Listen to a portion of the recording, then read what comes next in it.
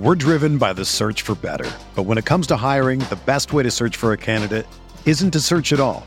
Don't search, match with Indeed. Indeed is your matching and hiring platform with over 350 million global monthly visitors, according to Indeed data, and a matching engine that helps you find quality candidates fast.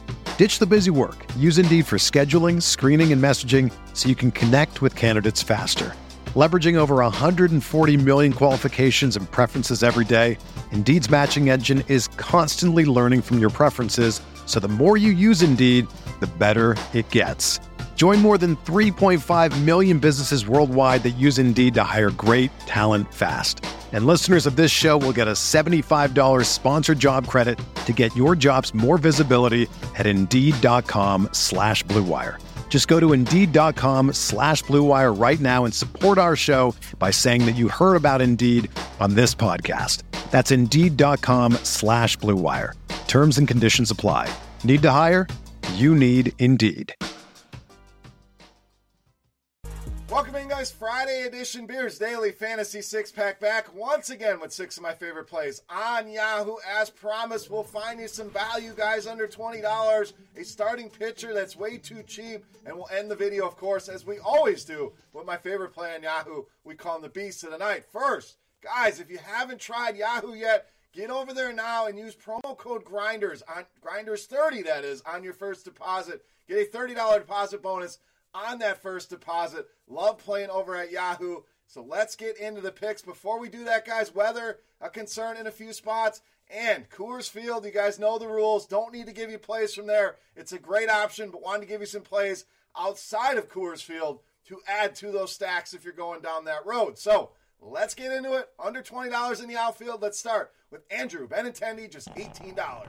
So Benintendi, great option tonight. We know he can hit righties well as a left-handed hitter, 364, weighted OBA going back to the start of last season. When you look at the pitch types, Lopez loves to throw that fastball to lefties 63% of the time. Well, the numbers jump up for Benintendi. We're talking about a WOBA at almost 400, that ISO up to 228 for him. And Lopez, it's really been a struggle against lefties. We're talking about a WOBA nearing 500, an ISO over 300, a fly ball rate over 50%, and a hard contact rate sitting at 37%. So a bunch of numbers you don't want to see as a pitcher to left-handed hitters. Benintendi should be able to take advantage here in this matchup at just $18. All right, let's stay with the lefties at second base. Brandon Lowe, $22.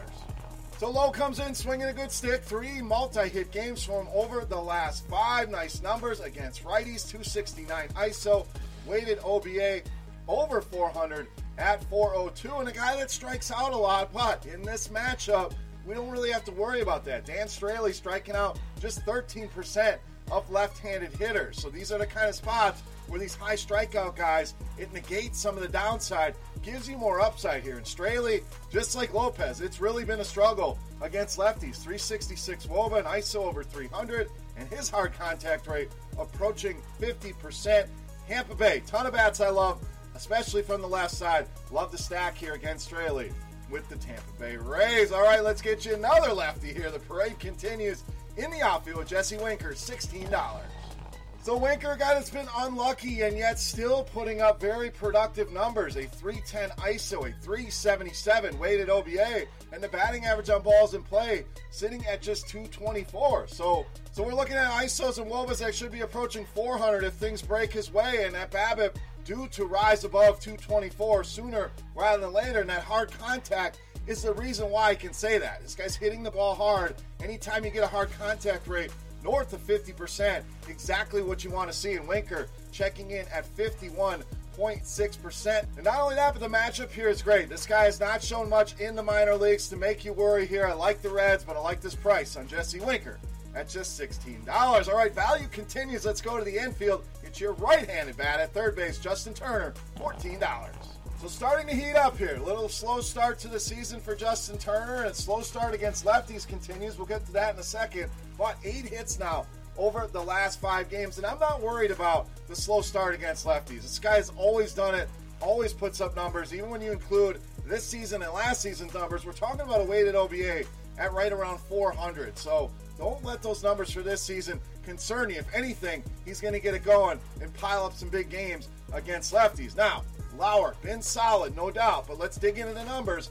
Hard contact rate up there at 44%, fly ball rate approaching 40%, and a high value hit rate over 10%. All good things we can check in the boxes for Justin Turner. The price too cheap. He's going to get it going here, and I think he does it tonight against Lauer at $14. All right, let's continue with value at first base. Jesus Aguilar, just $10. So this guy across the DFS landscape, no matter the site you're playing on, remains a great buy low, high risk, high reward option here with the upside that he can bring to the table. And speaking of unlucky, when you look at the batting average on balls in play for Aguilar, you're going to see a number under 100. You don't see that very often. All that tells me is it's only a matter of time before this guy has some huge games against left-handed pitching. You look at the numbers, 257, very nice ISO, 373 weighted OBA, so a guy that's been productive against lefties. And Steven Matz checks every single box that we're looking for a power hitter. Gives up a lot in the ISO department, 230. Gives up fly balls at 38% and gives up a hard contact rate sitting at 42%. And Aguilar does it here tonight and goes yard at just $10. All right, it's time to take a look at my favorite play. Before we do that, guys, who's your favorite play? Let's get in the comment section. Let's see how many Beasts of the Night picks we can get in there while you're there on YouTube. All I ask, you take a second, click that thumbs up button, guys. Tells me having a good time here in the Fantasy Bar, and it really helps us out, so thank you for that. Now, let's take a look at my favorite play. You know him as the Beast of the Night.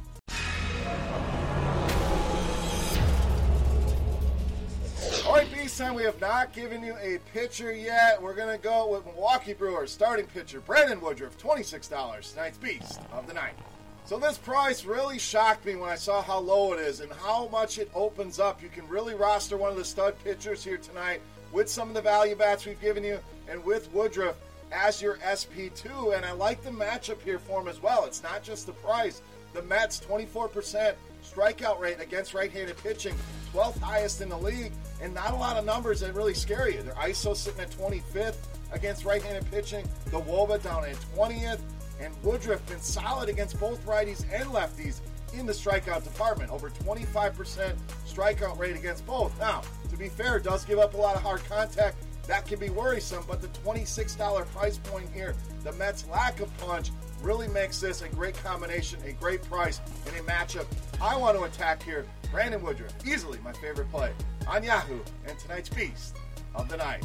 All right, guys, that wraps up here for Friday in the Fantasy Bar. Any questions, comments, feedback, you know what to do. That comment section is there for you. Don't forget, promo code GRINDERS30 over on Yahoo on that first deposit. For rotogrinders.com, I am Bear saying salut. Best of luck tonight, guys. Have a great weekend. We'll be back, as always, next week with more from the Daily Fantasy Six Pack.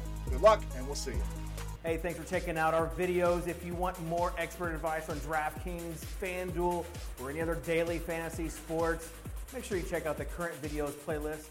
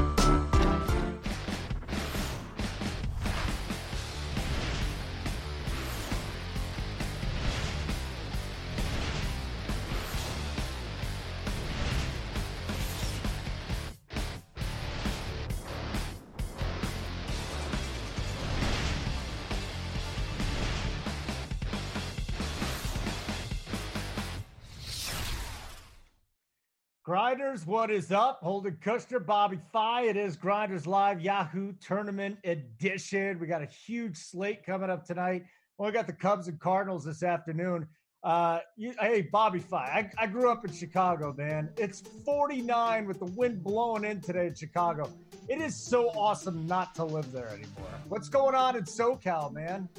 Oh man, it's actually hadn't been great weather for the first time like in a long time, but it's really beautiful out today. Of course, I'm holding doing my shows, but I couldn't be happier doing it. Happy to be doing the Yahoo show for a change and doing the little screen share, which I haven't been doing on Yahoo yet. So yeah, happy to be back on and doing a show with you for the first time. It's great.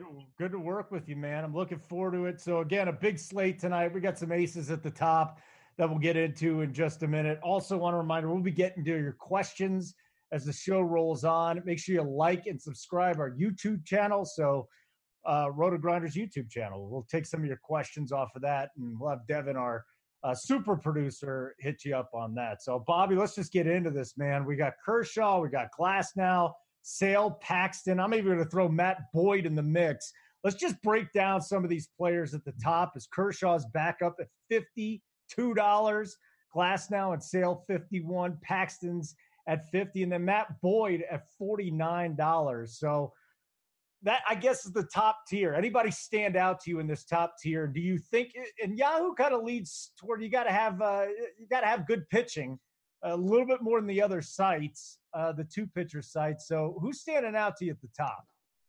So at the top, like I think the easiest thing to do is just play Paxton. I think he makes the most sense. For a lot of my tournaments, I'm probably going to end up playing a mixture of the other guys. Kershaw's like nothing more than a GPP play. I don't think you can play Glasnow in Baltimore. I don't think Baltimore's as bad as people think offensively. And also, you've got a great hitters ump. The total's risen a little bit. Good hitting weather out there.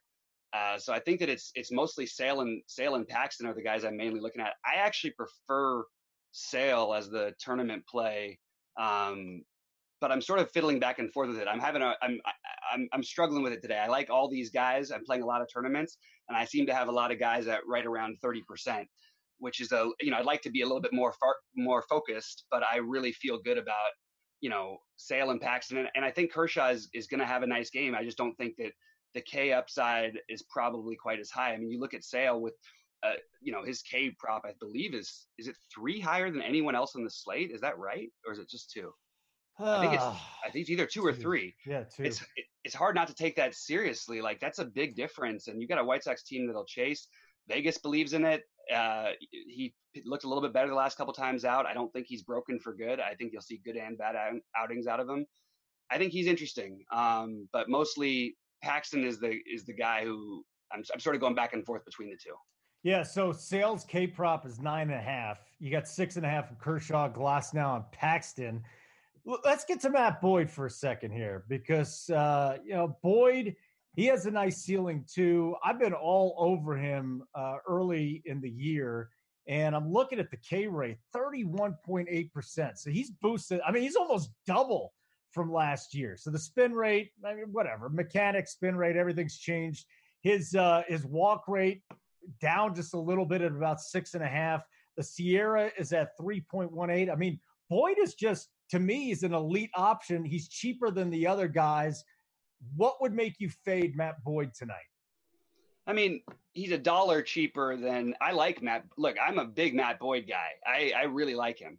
I think that the situation for Sale, if he's anywhere near his old self, is better. I think Paxton is a better pitcher, and they're basically the same price. It's really nothing against Boyd. It's just the other. I wouldn't surprise me at all if he had a better game than the other guys. And honestly, I just don't find myself using him over here as much because of the price. And honestly, he's going to have some ownership too because people are still questioning Sale. So I don't think it's like you're not getting him at 0 ownership or anything. For me, he's not a priority, but I definitely don't mind him if you want to go that route. I have all of these guys ranked really similarly.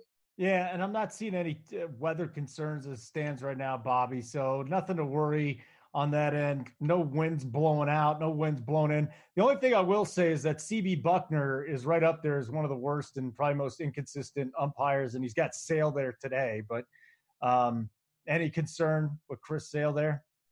I mean, let's see. We have, I mean, inconsistent, but still slightly skewing towards a pitcher's umpire. Like, He's I don't know. blind. He's legit blind, dude. I don't think he watches. I think he just throws. Well, that's actually great for baseball because what these old white guys love to do, or what all these umpires love to do, is give credit, because they said that like 30% of MLB umpires admitted like that they couldn't see fastballs over 95 miles an hour.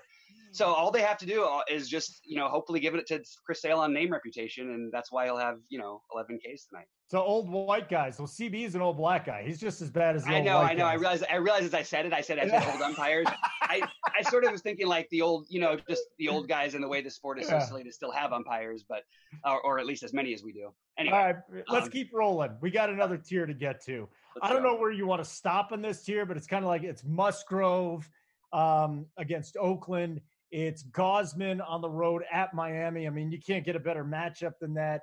Minor, Gray, Bieber, and then the price has kind of dropped from Bieber to Eichhoff is 43 to 37. So I would say Musgrove at 48 down to Bieber at 43.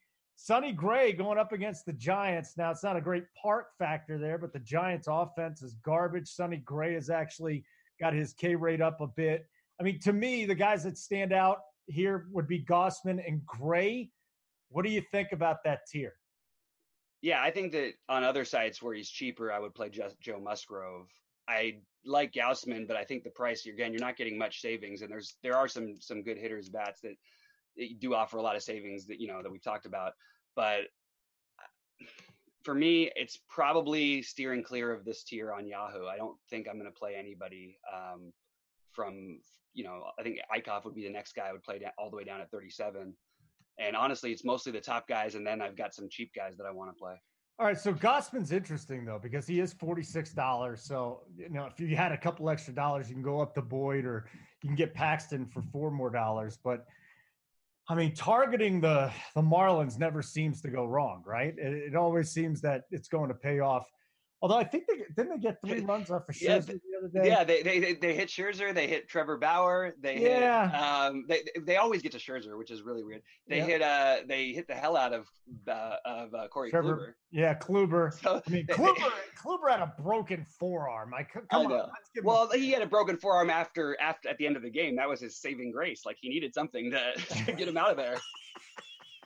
All right, so we're avoiding that tier. So we go down to Eichhoff going up against the Washington offense without Anthony Rendon. They still got Soto. They still got Robles. They still got Adam Eaton. Steven Matz at Milwaukee. I have zero interest in Steven Matz going up against that offense there, even if Yelich isn't in it. Kikuchi, I just don't have enough on Kikuchi, to tell you the truth. Brett Anderson at Pittsburgh. That's not a bad matchup. We'll get to Ronaldo Lopez and Robbie Ray here in a second. But did you mention that you like Eichhoff a little bit? I think Eichhoff's interesting. I liked him better when I didn't know if Soto was going to be in the lineup, and Soto being in the lineup definitely hurts. So I'm not as interested as I was. But he is a guy I don't mind mixing in tournaments. He's been pretty good so far, but obviously better against righties. So I don't know that I'll end up playing him over here. I think that Brett Anderson's kind of interesting for tournaments. I know it sounds weird, but Yahoo, maybe not on Yahoo. I mean, he's cheap, but like he's really, really cheap on like DraftKings. I think I would prefer to go elsewhere on Yahoo, but like I do think he's kind of interesting on the other sites. I don't mind taking a shot on Jorge Lopez at $30, and I don't mind taking a shot on Brandon Woodruff at $26. He's the guy I'd have the most interest in by far. Actually, he'll be my highest owned pitcher probably on Yahoo. All right. So who's going to be your highest owned pitcher? Woodruff. Oh, yeah. You know what? Woodruff, when you dig into the numbers, it does look good. So here you go.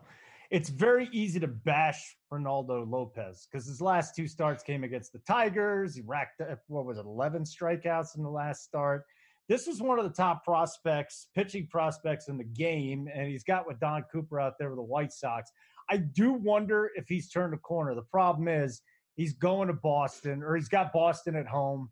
He's got the weather's probably going to be nice and cool. I don't know if it's really going to help the hitters too much, but the fly ball rate's up there, going up against a good offense.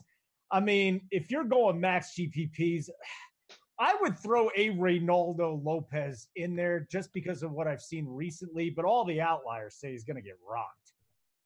Yeah. I'm not going to play Lopez, but I like him a lot as a pitcher in general. I just don't really want to mess with this situation. But I do think that we just got a note, by the way, that I didn't realize that Washington released their lineup and Soto's not in it. So actually, Eichhoff again. I guess I don't know if they took him out. Going back to Eichhoff.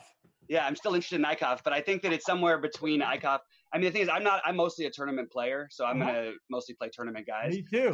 If I was doing a cash game build or whatever, though, I think it would be Paxton and Woodruff on Yahoo. This is tournament edition, baby. We're going straight up tournament here. Well, I mean, what the hell do the Nationals have left then if Soto's gone? Yeah, exactly. The lineup definitely doesn't look as strong. Eichhoff has been pretty good. I'm not like going crazy with it, but I put Snell in there by accident instead of that's why Sale. I got their names mixed up, but yeah, I would probably go this way more for tournaments. I think that's interesting. I think Eichhoff's going to have very low ownership. Obviously not a great pitcher's park, but like without Rendon, without Soto, like that lineup is not the lineup that it was to start the season, and I definitely like taking some shots here. No, that team is actually disarray. I mean, they fired their pitching coach Derek Lilliquist yesterday. Like it's his fault this team stinks. So it's Eaton, Robles, Howie Kendrick's hitting third for them. Matt Adams crushes right-handers, but he hasn't done much so far. Kurt Suzuki's always a nice value, it seems like, on Yahoo. I think he's $9 today. Mm-hmm. Brian Dozier, Carter Kieboom. This lineup does nothing for me. Nothing.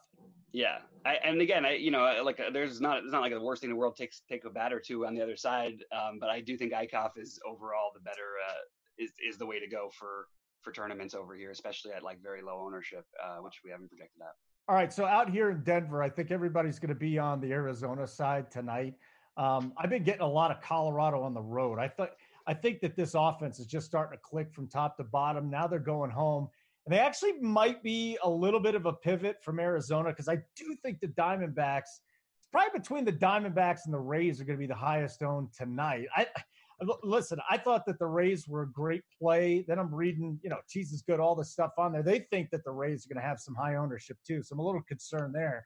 But Robbie Ray, like nobody knows what you're getting out of Robbie Ray. And you throw him in Coors Field. I'm not afraid of Robbie Ray. I'm going to have 0 shares of him tonight at $31, and I'll probably be siding with the Rockies. Yeah, I actually don't like this team completely owns Robbie Ray. First of all, absolutely owns them. This is like literally a nightmare matchup. Having said that, at his ridiculously low price and being the guy who has probably like the second highest K upside in the matchup on the slate, I think you got to mix him in if you're playing a bunch of tournaments. But I don't think that he's a guy that, again, definitely much more interested in the batters. I know on other sites, I think that it's the opposite. I think that the Rockies are going to be far higher owned than the Diamondbacks, but maybe on Yahoo it could be different. I just can't see people paying more money for Escobar and Marte than Story and Arenado against the lefty. I just don't see that happening. I mean, that's the thing. Because Tyler Anderson is pitching, Arizona is going to cost more. I'm waiting for the projected ownership to come out. We might have it before the end of the show. I mean, Jimmo has just been completely nailing it again for baseball season. But, you look way down the line, it's time to target Anderson and Straley. And that's why you're going to have so much higher ownership with those two teams, because Anderson belongs in AAA. Straley is not getting deep, and he stinks. One name I want to throw out there at you is Trent Thornton at Texas. Love the Texas offense, of course, but any thoughts on Trent Thornton? Will you have any exposure to him whatsoever? I will not have any exposure to him. It's the wrong slate for me. I don't see why you would do it on this. Although, actually, over here, I didn't realize he was like minimum over. He's here. Nothing. He's 20. Wow. Yeah. He's I mean, at that price, sure, you could definitely take a shot on just a pivot off of Woodruff, who is going to have ownership because he's way too cheap. That's how I would look at it. Yeah, I think that actually makes a little bit of sense. It's risky. You probably side more with the Texas bats, but I don't think he's as bad as people think he is. Like, I do think the bullpen's bad if they get to him. I don't know. I have mild interest in Thornton, but only because he's so crazy cheap. I think I still would prefer Woodruff. Yeah. But I mean, Woodruff, and again, on Yahoo, you got to have it's so important to hit on both your pitchers just about. Spending up is a way to go. But when we're talking about tournaments, I think the Woodruff angle, sell me a little bit more on Woodruff, would you? Because I had him in a couple of my dummy lineups there. And when I went back and started building lineups, he fell out of things. So tell me a little bit on Woodruff. Why should I go with him? So first of all, he's just way too cheap for his upside. He actually is a really good, he has really, really good K stuff. He can, I mean, we don't see him pitch as long all the time, and we actually see him. He was coming out of the bullpen last year, mostly for them sort of as that almost sort of like a hybrid version of a middle relief / what they're doing in Tampa Bay. This guy has as good a stuff and can pitch against anybody in baseball. I don't really care. It's not like a lineup against him that I really fear. I really think he's got elite stuff, but he also can, he can get a little bit wild on some nights, and I don't know. I don't really see a reason not to play him. So I don't know what I need to say other than this guy is going to pitch 5 to 7 innings, and he's going to have at least 6 Ks in my opinion. And even if he gives up a bomb or two or a few runs, I'm not worried about it. Especially at that price point. I mean, that really is terrific. Run support. He's not going to get pinch hit for because he's an awesome hitter. There's a lot of good things working out in his favor. I'm looking forward to playing some Rays against Straley, by the way. I mean, he's going to get – you would think he's going to get completely shelled tonight. He gives up about 45% hard hit to both lefties and righties. He's a fly ball pitcher. I mean, right-handers – then you got Tommy Pham, you got Garcia. There's a lot going on, and we could talk about your favorite stacks in just a little bit.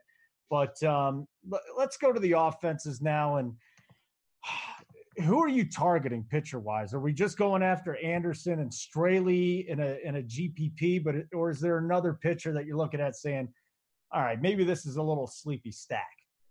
I think for the most part, my heaviest ownership is on the Tampa Bay side of things. Some of it has to do with pricing. Some of it has to do with other things. I really like the spot for them against Straley in a terrible bullpen, good hitting conditions, great umpire, terrible pitcher's umpire, ultimate hitter's umpire over there. Everything just sort of lines up for a really, really good spot. You've got this fly ball pitcher in Baltimore with guys who tend to, you have these ground ball hitters, and he also used to be reverse split. He can be reverse splitsy, so I don't know where we stand because it sort of goes back and forth with Straley year by year. But I really like this whole offense. So that's sort of the offense I have the most interest in. I'm siding with them, Colorado, and I mean, those are the popular ones, but I'm just looking who I have the most ownership in because I did a little bit of scripting earlier today. The other one that I have a ton of interest in is the Phillies. I think the Phillies have let me down a bunch of times this year, but if they can put together one of those 6th innings that they always seem to put together, if they could just do that twice in a game or do it once earlier than the 6th inning, that would be nice. They have I just believe in this offense. Obviously love the stadium. I think they can beat the hell out of Hellickson, and he's cost me too much money anyway. Also used to pitch for them, like to play players against hitters against their former teammates or whatever. I don't know. That's sort of where I'm looking for the most part, but also have a lot of just individual hit plays that I think make a lot of sense tonight. Yeah, Hellickson has just not been good. He was always a nice number 5 starter, and even in Tampa, maybe a number 4 starter, but he's been getting lit up. The Sierra's sitting there at 4.24. I mean, Tyler Beatty's right ahead of him. Hellickson's $28. Tyler Beatty is $28 too. Again, there's a lot of pitchers that just get rocked around. It is so top heavy tonight, and we were talking about that middle tier, maybe a little Sonny Gray, and then you go all the way down to Woodruff. There's some guys you're targeting, and the Rays and the Rockies and the Diamondbacks would be very high owned. I do think it's an interesting pivot to the Phillies, though.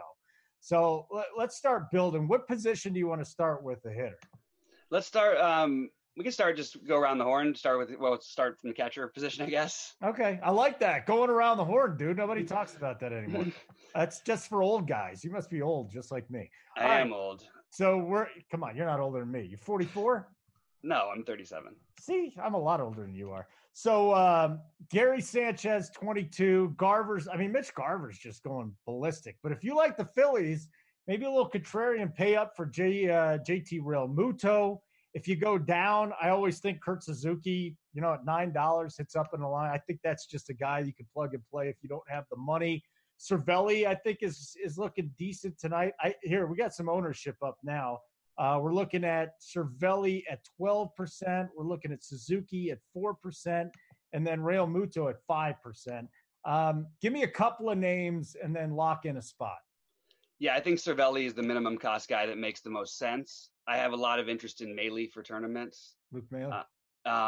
Yeah, and I interest in that a lot of that Toronto offense actually, which I think is another one that I didn't really mention, but I just not necessarily as a stack, but I have a lot of little 2-man combos from that team. I think that the guy, I mean, you have like Cervelli does make the most sense. He's the guy I think you should use in cash at a minimum price over here on Yahoo. That's probably where I would go, and if I paid up, I would be paying up for Real Muto. I don't like Grandal against lefties as much. I know he's been a little bit better over the last year, but in general, historically, it's about home run about 1/3 as often, I believe it is, as against lefties as he does righties. Mm-hmm. So I think we just like avoid that paying up in that spot. Although I do like the Milwaukee offense today, and he might squeak into a lineup of mine in a stack here and there, but I don't think that he's going to be a priority. Yeah, I tell you what's interesting too. I'm just looking at Maley and Cervelli, and Cervelli is going to be higher owned. He might be the highest owned catcher out there, but just looking at the WOBA, you know, they're very similar. Cervelli's got the edge there, 335 to 316. But Maley has the ISO. And maybe if you're looking for a bomb, Maley is that guy to go with tonight.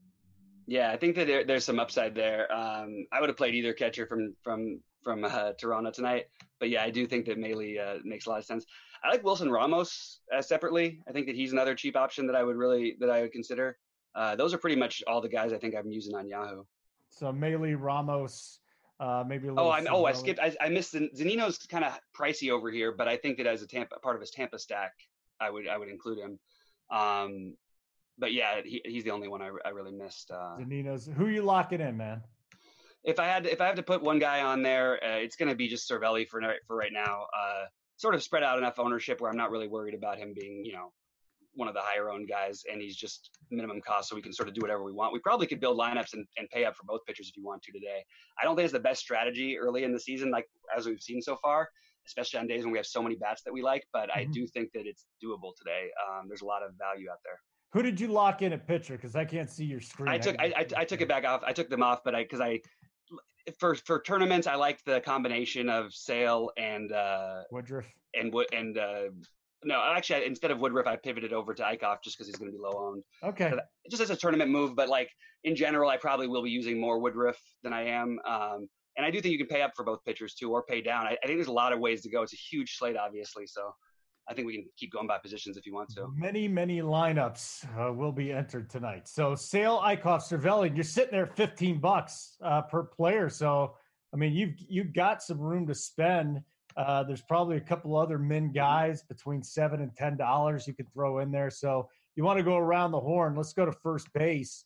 If you want to keep some stacking in mind, let's do that. Up top, Pete Alonso and Rhys Hoskins both at $23.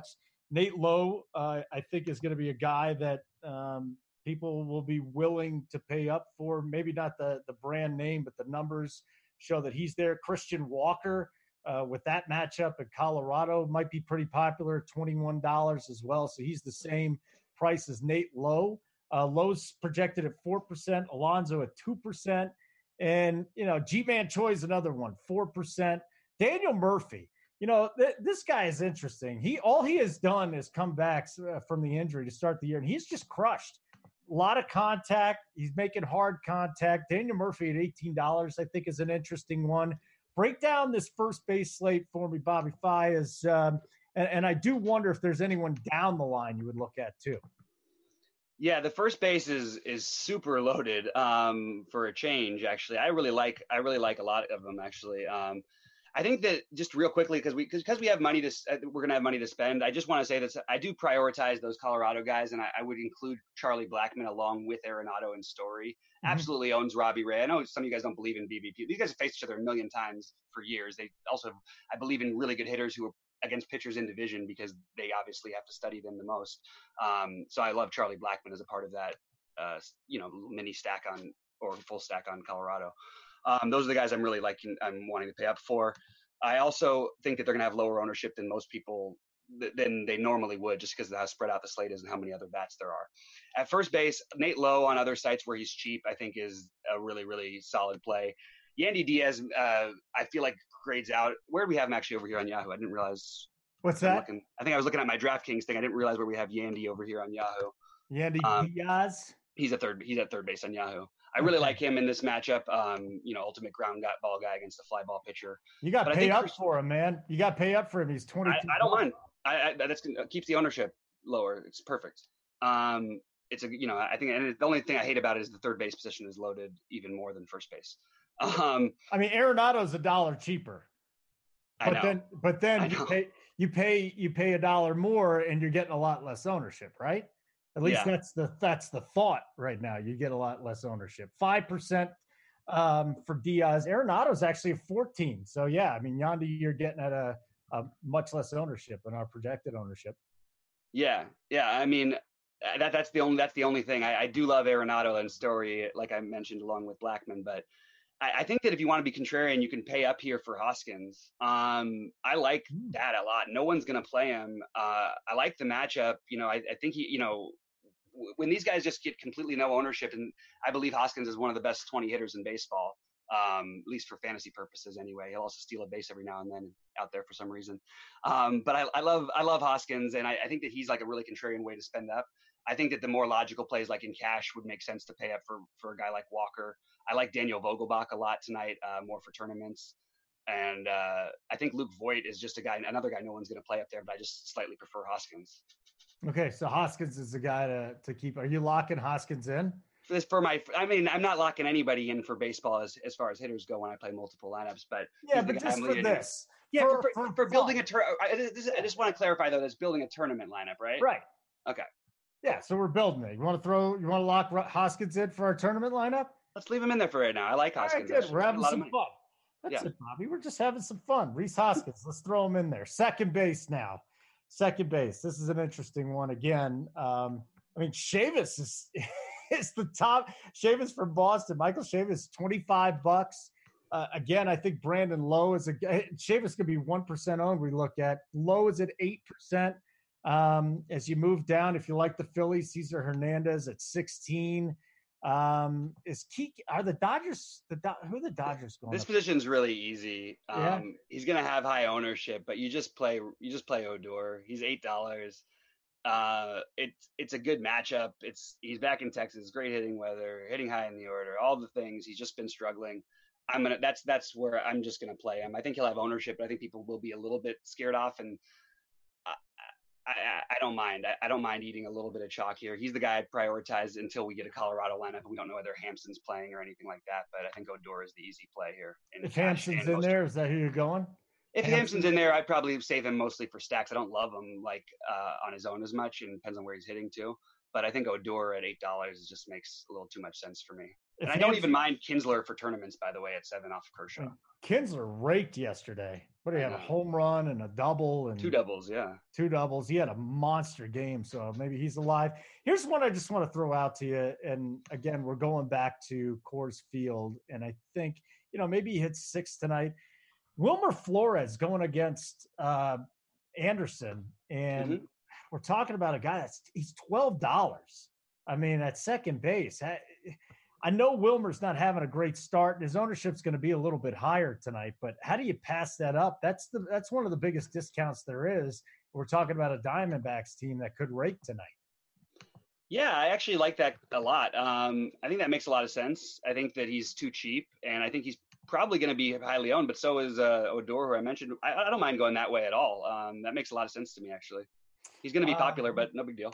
No, but listen, that's the whole misnomer. I think a lot of, especially during football season, it's all right to go chalk at a couple places. You just need 2 or 3 guys under 5%. Yeah, absolutely. And sometimes you don't even need that. Yeah, just differentiate yourself enough. All right, so are we going Yandy at third base? We got to leave a couple spots open, by the way. So we could leave third base open and maybe third base is one we probably should talk about because it's so loaded. Let's do it.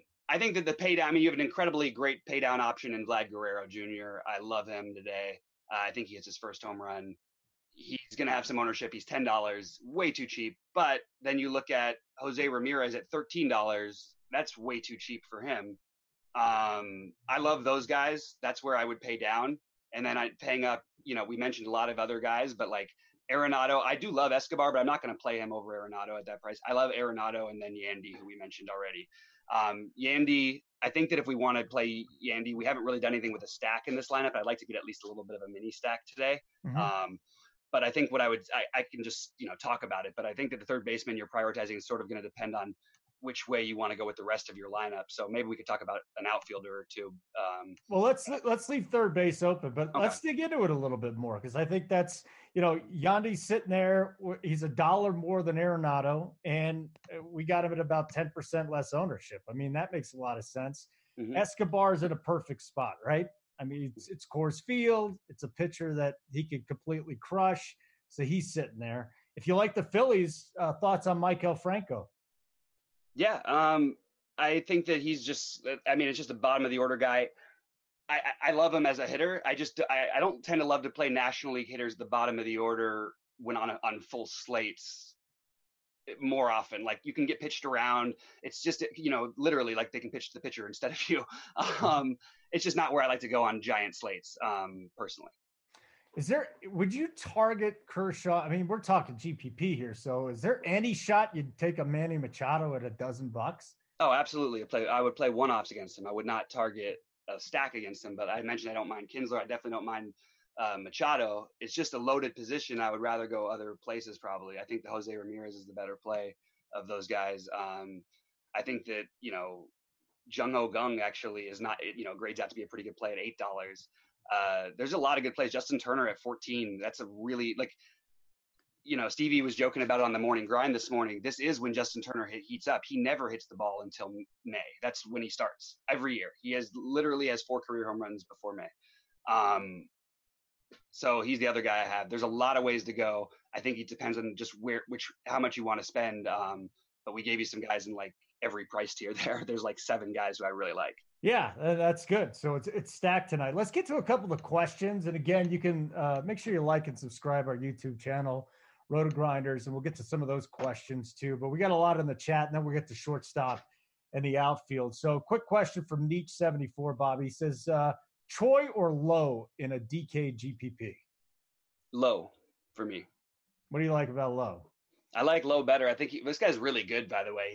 He's on the way up. And the thing is, we just know what we have with Choi. I think that Lowe is going to be the better hitter, and that's sort of where I'm going to side with. I don't think ownership makes any kind of a difference. I just think I'm going to keep betting on this guy Lowe until he comes up. This is what I do all the time with these prospects that I believe in. Same thing is true, and we didn't even mention him because I don't think he's available over here on Yahoo, or is he? The Reds third base. He's third base eligible for the Reds. Why can't I? His name escaping me. He's the top prospect. Oh, their prospect. Yeah, he's literally probably the third best prospect in baseball. I can't think of his name though for some reason. Oh, you're killing me, dude. I'm grabbing it right now. Here we go. They just called up a kid too. Yes, Nick Senzel. That's what it is. S. I knew it was an S. Senzel. Yeah, Nick Senzel. He's a great play. Also batting second for the Reds today against Beatty. So a lot of ways to go. Tons of ways to go today. And I actually really, I wasn't a big Yahoo guy until I started working with Kirkwood sometimes, and he just cleans up on Yahoo. Mm-hmm. My God, it's just what, and it's a little bit different because the pricing is just, it fluctuates so much. It used to be really loose pricing. Now, I mean, you still got a few other ways to find the bargains. I think if you go down, like Jose Ramirez, right? Is Jose Ramirez? I haven't checked out FanDuel today. Is he just discounted all across the board because of the slow start? Because here he's been between like $9 and $12. Yeah, it's been ridiculous. He is too cheap elsewhere. Maybe not quite as cheap as he is over here, percentage wise and everything. But he is really, really cheap all over the industry and too cheap. And so is Francisco Lindor, still too cheap. So those are 2 guys who I'm going to be playing quite a bit of. Not a Cleveland stack, but just those 2 guys either together or on their own. I like a lot. All right, shortstop Story is probably going to be the highest owned. Here's an interesting one though, because we got Tim Anderson at 0.25%. Like nobody on Tim Anderson at $23 tonight. This is interesting because he's going up against Chris Sale. You don't want to mess with the White Sox too much, but with Tim Anderson, especially the way he's been raking, would you take a shot on some minimal ownership on Tim Anderson, or is this just a void? I think it's like worth a tournament look. Like I I think there's a lot of guys who aren't going to be that high owned who you can play also. So I don't really think I'm going to end up there, but I like it. He has been crushing the ball. Like, you know what I mean? Obviously has the platoon matchup. Like, I think it makes some sense. I just don't think it's something that I'm going to prioritize. But yeah, I think throwing him into a tournament lineup, I certainly wouldn't argue with it. Not the guy who I'm, the highest on. I'm looking at my my ownership on shortstops here. On other sites where it's like you need the savings and it's ultimate savings, I'm playing Brandon Crawford quite a bit today, to be honest. What about Crawford? He's so cheap on DraftKings. If we're going to play Steve Wilkerson at 2,400, we should be playing Brandon Crawford at a weak shortstop position at 2,700. He's min on Yahoo. He's mid price. He's $7. Yeah, but Yahoo min is a lot different than DraftKings min, and you don't really need it, there. Like you got Odor is basically the same price at $8. Nick Williams in the outfield for $7 is a better play. You know what I mean? Like there's just better ultimate value plays over there on DraftKings. There just really aren't any. But I think that Francisco Lindor is a terrific too cheap play, as I already mentioned. I think he's the guy as a one-off I have the most interest in. Corey Seager is way too cheap over here. So on Yahoo, it's mostly going to be Story, Lindor, and Seager for me. That's pretty much it. Lindor's interesting. Still waiting for Lindor to really get going. $17, picking it up a little bit, but he's been good. That whole Cleveland offense just sucks. No, that's all old narrative. That's done now. I mean, they're starting to. I just struggle with these guys. Ramirez, I keep rolling out there, and I'm fine with Ramirez too. But I mean, Lindor is still hit and miss, man. I mean, first of all, he had a 2 home run game, and he really hasn't done much besides for that. He's not going extra bases. He's got no extra base hits. So I'm not down as much as Lindor as you are. I mean, obviously, much better power hitter versus lefties than he is against righties. I almost wondered why he wasn't just a right-handed hitter the first 2 years of his career. Yeah. Actually looks really, really good at the plate to me. I don't really care about what exactly the results are. And the overall results are actually really good if you take in the fact that he's only played 10 games. But it's just he hasn't hit any doubles and triples. That's basically it.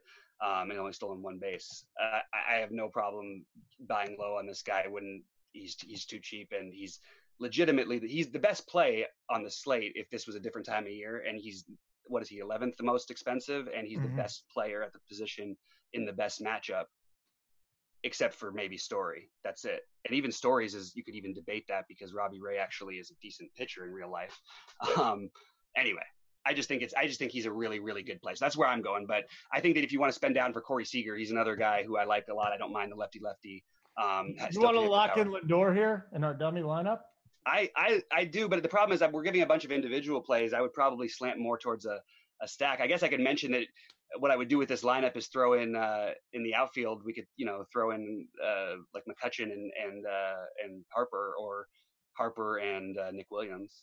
So Hoskins, Nick Williams. I mean, this is a guy that doesn't cost a lot. So at shortstop, you lock in who you want to lock in. We're still leaving third base open before we get to the outfield. Who are you locking in at short, Bobby? All right, at short, I think we go ahead and I really like Lindor, so I'm going to stick with that one. But I wouldn't mind, because we have enough differentiation elsewhere, I probably would want to get one of the big bats from Coors. I don't mind, taking a little bit of chalk, but either Arenado or Story probably would side with Story just because the position is not as strong as third base. All right, so let's get into the stacks in a little bit once we build this lineup, and it is looking a little bit more like cash, I guess, more than anything else. But once we get into the stacks, I think we could really talk that up. But in the outfield, so there's so much here, and Tommy Pham stands out at $23. You like Harper at 22. We don't have any word on Yelich yet, do we? I do not see. No, Yelich. I haven't seen that lineup yet, but maybe it came out while we're on air. And that'll be really. And somebody in the chat. I mean, we're doing a million different things here. So if you see Yelich in the lineup, please feel free to let us know. I'm scrolling through here. I don't see him yet. No, I don't see that lineup coming out yet. Gallo might be a nice contrarian option going up against Thornton, of course. He could hit a home run at any time. The top shelf guys. Let's go 20 and higher, Bobby. Blackman, I'm all over Blackman too. Soto's not in there. JD Martinez, David Peralta going up against Anderson is $21. Harper's at 22. first outfield spot? Because we got about $14 to work with. Yeah, the guys who I would lean towards the most are I would play Harper in this lineup because I'd want that little Philly stack. I do think there's a potential for that game for them to really go off. I don't always think you need to stack early in the season in baseball, especially with the weather's not as great at hitting wise and everything. But I do like getting mini stacks in, and I do think Philly's the type of offense that has the potential to put up like double-digit runs. I think they're like one of the 5 or 6 most likely offenses to do that in general. And I like this spot tonight, so I think I would go with Harper here. But I do love Gallo as a tournament play. I think he's like the spend up away from Coors that you could get your multi-home run game from. I'm just going to mention, I'm not going to play Cody Bellinger much tonight, but this guy, he just had the best first month. It's the best April in the history of baseball. I looked it up. It's hard to find anybody who's ever had one that's that close except for Barry Bonds. It's nuts what he's doing. It's real. He has always had massive power against lefties and righties. I don't mind playing contrarian Bellinger at the top if I was going to play like a Coors stack, with a guy like Desmond and leave out Arenado so you can afford, pay up for Bellinger basically instead of one of the obvious Coors spots and pay down for the cheaper Coors guys. Something like that is something I would do today as a tournament pivot, but not going to be playing him as a priority. Obviously, just wanted to mention it. Bobby, let me name drop on you, right? So I don't do this. But hey, Ned Coletti is a good buddy of mine, and he was the old general manager for the Dodgers. He does a whole bunch of stuff. He drafted Kershaw. He drafted Seager. He drafted all these guys that are on the Arias. And he told me that Bellinger was just at a different level. Like Corey Seager could be an every year all-star, but the ceiling for Cody Bellinger is out of this world. And I think that's what we're seeing right now. Rookie year came up, like just blew everybody away, maybe took a little step back, but the adjustments are coming.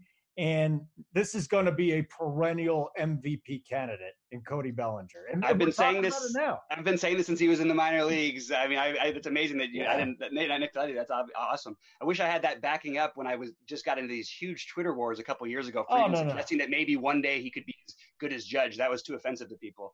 No, I think he's going to be better. I think my personal feeling is that this guy, there's like a tier of guys that are just at the top, and I'm going to put him with Yelich right now. I didn't see this out of Yelich, and Derek Jeter obviously didn't either. Do you know what he is to me? I think he's the baseball player that everyone wants Bryce Harper to be. That's what he's becomes. Bellinger? Yeah. Wow. I think he becomes because that's not a stretch. I mean, he's never going to be a 240 hitter like Bryce Harper, but I think that's what he's going to become as much that version.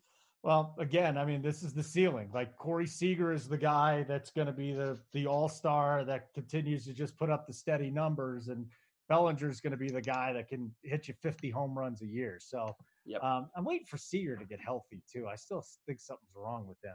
Yeah, he's definitely out of sync. Yeah, he's out of sync. So Pham at 23, if you're going with a race stack, you got to have him, right? Yeah, if you go with I would play Pham here. Pham, and if I was playing the Yandy part of this and get part of that race stack, I like Pham a lot as an individual. I like Garcia a lot, who I think will have lower ownership as an outfielder. Abizail. For some reason, when I search over here, it always does that. But he's a little cheaper too. We can afford him at $16. He's a guy I like quite a bit.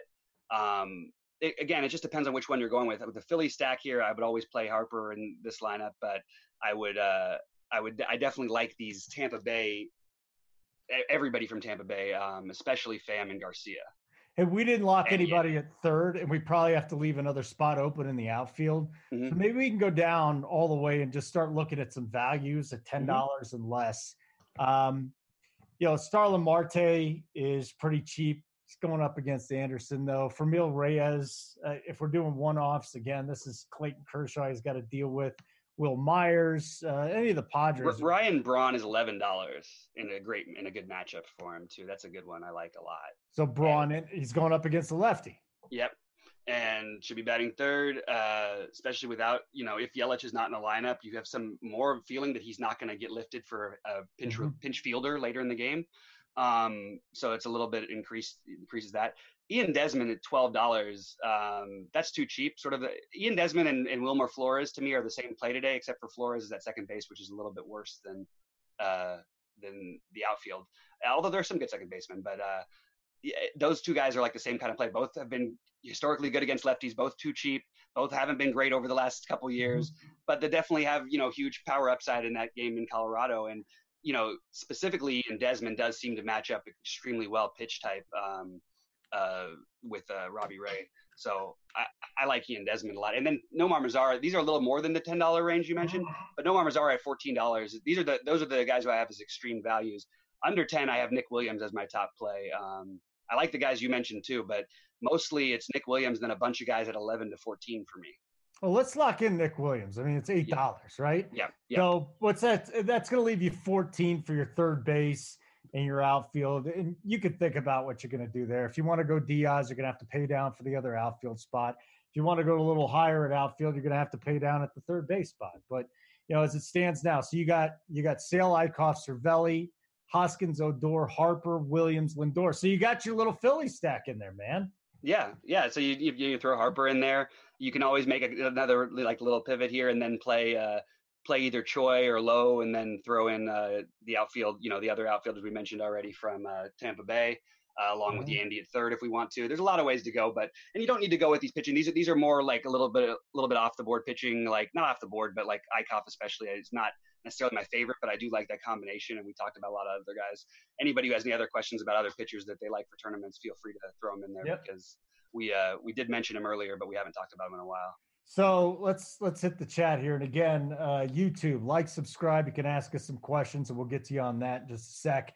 Joey 19 Votto, red stack, winning this is not a question. This is a statement. Like Joey he is pumped about this red stack, especially on FanDuel. Go for it. I have no problem with. I have no problem with it. I just I like the Reds individually, and as mini stacks. I don't have them as a priority stack, but I do have some exposure to 2-3 mans. That's pretty much about as far as I'm going. But I'm mixing in like 4 players from their team. This is from our YouTube channel. Did you guys talk about Sale versus Paxton? We did, but maybe Bobby, you can give us a couple Cliff Notes again. Why it's Sale over Paxton? I think it's only Sale over Paxton because of ownership. Really, is the answer, and the K prop is there. It makes you believe that Vegas believes in Sale's back as he looked better in his last 2 starts. The White Sox K upside. I think Sale probably the White Sox offense doesn't scare me as much as Minnesota's can. Minnesota's still got a top 10 offense versus lefties and righties.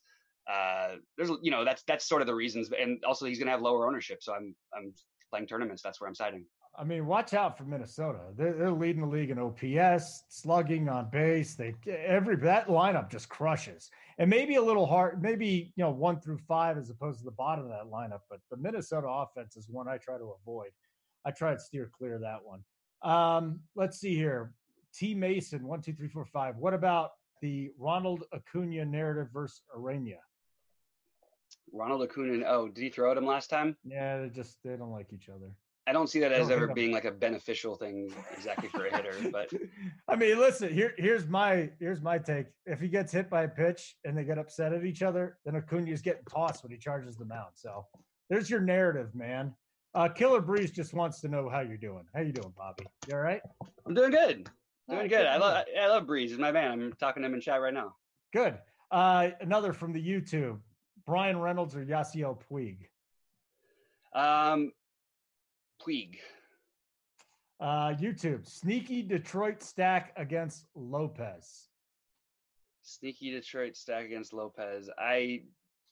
I'm not interested in it myself, but what's that? Goodrum, Nico Goodrum, and who the hell else would you play? Castellanos. I mean, Castellanos hasn't been good yet. Candelario is heating up a little bit, but I just don't want to do it. Not on this slate. And your boy Killer Breeze, do you like Ramirez and Lindor? And you said you do. You like a little Cleveland mini stack, maybe? Just those 2 guys, really. Those are the guys I'm focusing on. I don't mind if you want to throw Santana in there, but there's just so many other stacks today. I just really like each of those guys at their prices. Yeah. All right. So if you want to get any more questions, we got 5-10 more minutes, and we'll try and roll through as many as we can. But let's talk about stacks for a minute, okay? Let's do some stacking. So we already talked about. I want to get deeper into Arizona, Colorado, and Tampa Bay. Those are probably going to be the 3 highest owned stacks tonight. Would you agree? Yeah, I do think it's going to be hard for people on other sites to afford Arizona. I really do. It's a weird build with them. They're even more expensive than Colorado is. So I think they should be, though. I think they should be just because they're facing a horrible pitcher who gives up a ton of fly balls in Coors Field. So I don't think he's a terrible pitcher. I think he's coming back from an injury. That's sort of, I guess, where we differ a little bit. He's been terrible this year. Yes. How about that? Okay. He's been terrible this year. Recency bias, a whole month of the season. But yeah, I think he's getting shelled tonight. But the Colorado side of things, this offense is humming, and they're doing it on the road. Now, Milwaukee's a nice hitter's ballpark too, isn't it? But coming back to Coors, it's going to be tough for me to avoid getting a lot of shares of Arenado and Blackmon, and especially Murphy too. I mean, I really like Murphy. I think Murphy's the guy making good contacts, hitting the ball in the air, and he's getting on base. Yeah, I would encourage everybody to not leave the lefties off, because you got to take some shots to differentiate that lineup. Although you may not need to as much today. The ownership's going to be more spread out. This seems like a good day to stack Coors. Like, you know what I mean? I don't think you're going to have more than 20% on most of any hitters, really. Like, that's incredible. This is a good day to, you can stack there and differentiate elsewhere if you want to, or you could take one-offs here. Either way, it's not going to be that mega crazy chalk that we need to avoid, I don't think.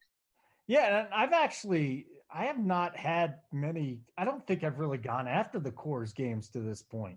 The weather's been nasty out here too, and it really, I think if you look at it, it's not like the run totals. Even last year they were suppressed a little bit at Coors Field, but I tonight I just have a feeling they're going to get lit up. It's beautiful weather here. It's a little bit warmer.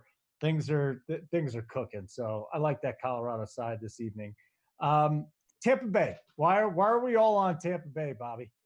We have Dan Straley, an extreme fly ball pitcher in a great park for fly ball hitters, and Dan Straley is pretty spent at this point. We've seen him sort of rejuvenate himself for like a start or two here, and when we thought he spent over the last few years, so it's possible. But I love this Tampa Bay lineup matches up. They're a really good underrated offense anyway. You have one of the highest totals of the day. Great hitting environment, great umpire, terrible bullpen for the Orioles. And a bunch of you got a reverse splits righty against guys who are reverse splits righty hitters like Tommy Pham and Garcia. And then you've also got some guys like Lowe who are a little cheaper than they should be on sites like DraftKings and FanDuel. Actually, I don't know what they made him on FanDuel today, but there's just a lot of guys to like in their lineup. I think I'm playing 7 out of their starting 9 in at least one of those guys in most of my lineups. So as somebody in the chat said, so I guess Daniel Murphy's out again. I want to know what's going on with him. Here's the Rockies as it stands right now.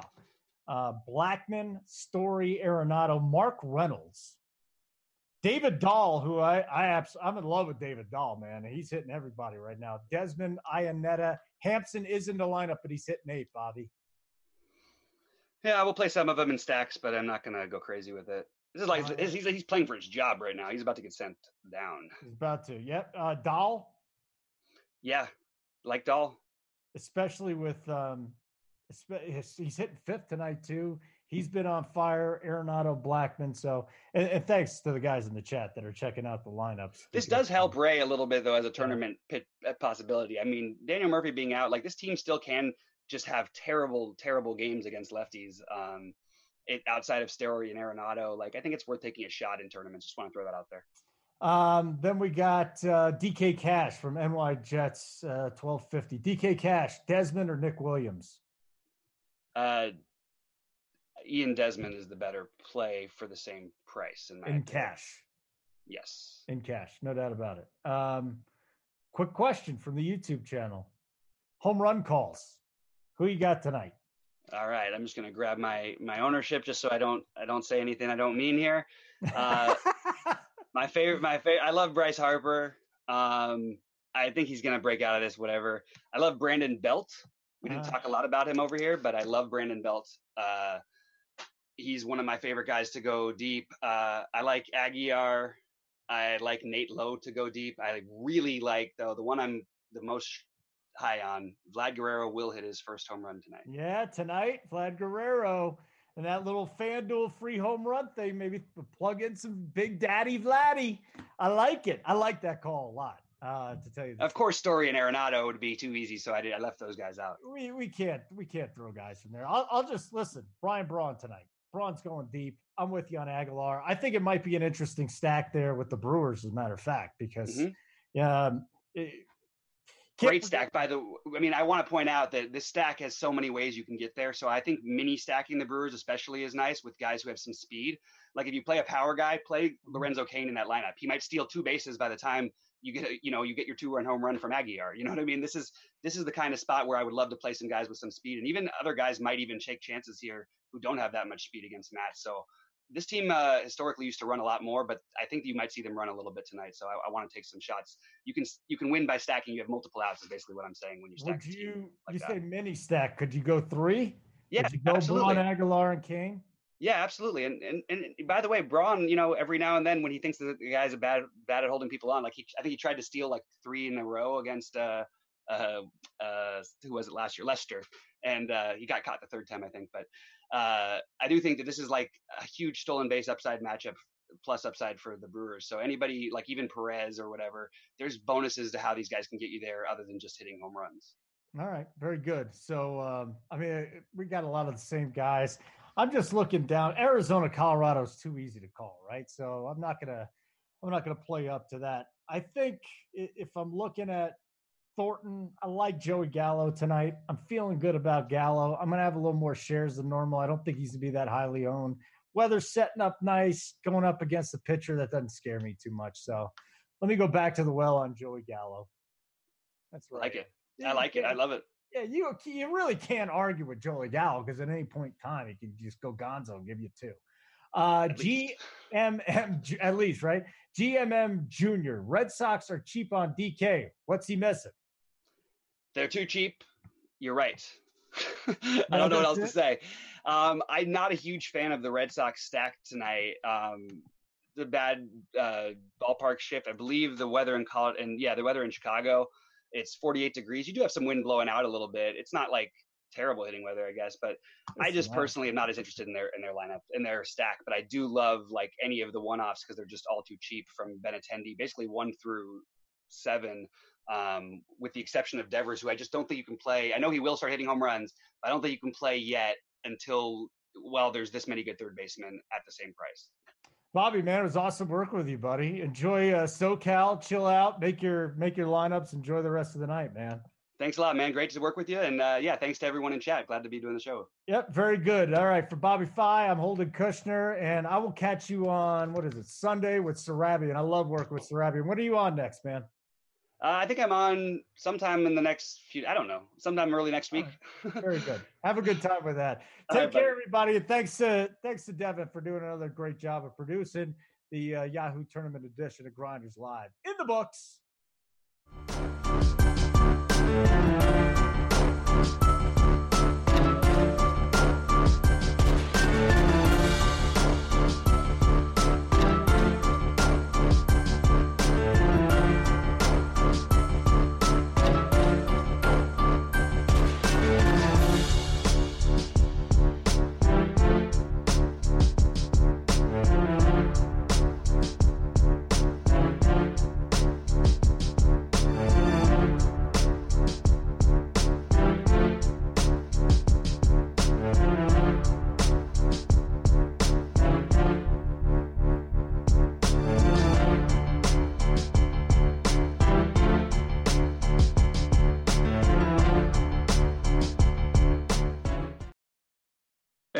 Welcome to another edition of Turd Ferguson, the Monkey Knife Fight, guys. If you haven't seen this before, I'm giving you 5 of my favorite props over on Monkey Knife Fight. If you haven't signed up for it yet, sign up using the promo code GRINDERS. Get 100% deposit bonus on your first $50. It's free money. Play through it. Do what you want with it, but I'm giving you the picks multiple times a week, so you don't even have to do any research. Just throw them in and make some money. It's that simple. Got 5 of them for you today, including my late night dagger, which features a 2 out of 3 rapid fire, the Detroit game.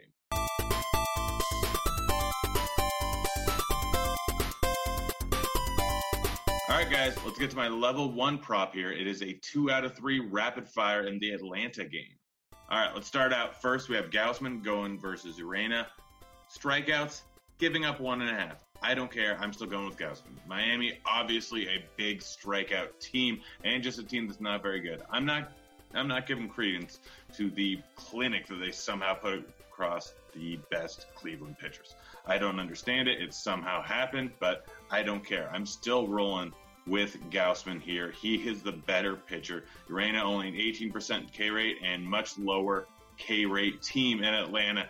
Gausman just slightly above average to average K rate guy, but he's going up against a much worse team. He's going to go later into the game. I could see Urena getting beat up early. Next, we have Donaldson versus Freeman, total bases. This one was a little bit tough. I hate giving up the tiebreaker, but I did with Freeman just because he's the better hitter. He's better. Urena's not that great of a pitcher, and Freeman has the platoon split. So I'm rolling with Freeman here. Last up, we have Albies versus Granderson, run/RBIs. This one's a lock. Albies is batting leadoff. He's batting against the worst pitcher. He's batting in the better lineup, more likely to hit someone in, more likely to get a run. Granderson on the other side going up against the worst pitcher, lower implied team total. Everything is on Albies' side. Lock in Albies. All right, next up, we have my level 2 prop, which is a 2 out of 2 rapid fire in the Washington game. All right, so here we have Eichhoff versus Hellickson, total strikeouts. Hellickson is not a very good strikeout pitcher. It's just that simple. Not striking out guys at all, pretty much his entire career, or at least for the recent history. Eichhoff, on the other side, decent strikeout guy. Hellickson, 16% compared to Eichhoff, unrealistic 30%.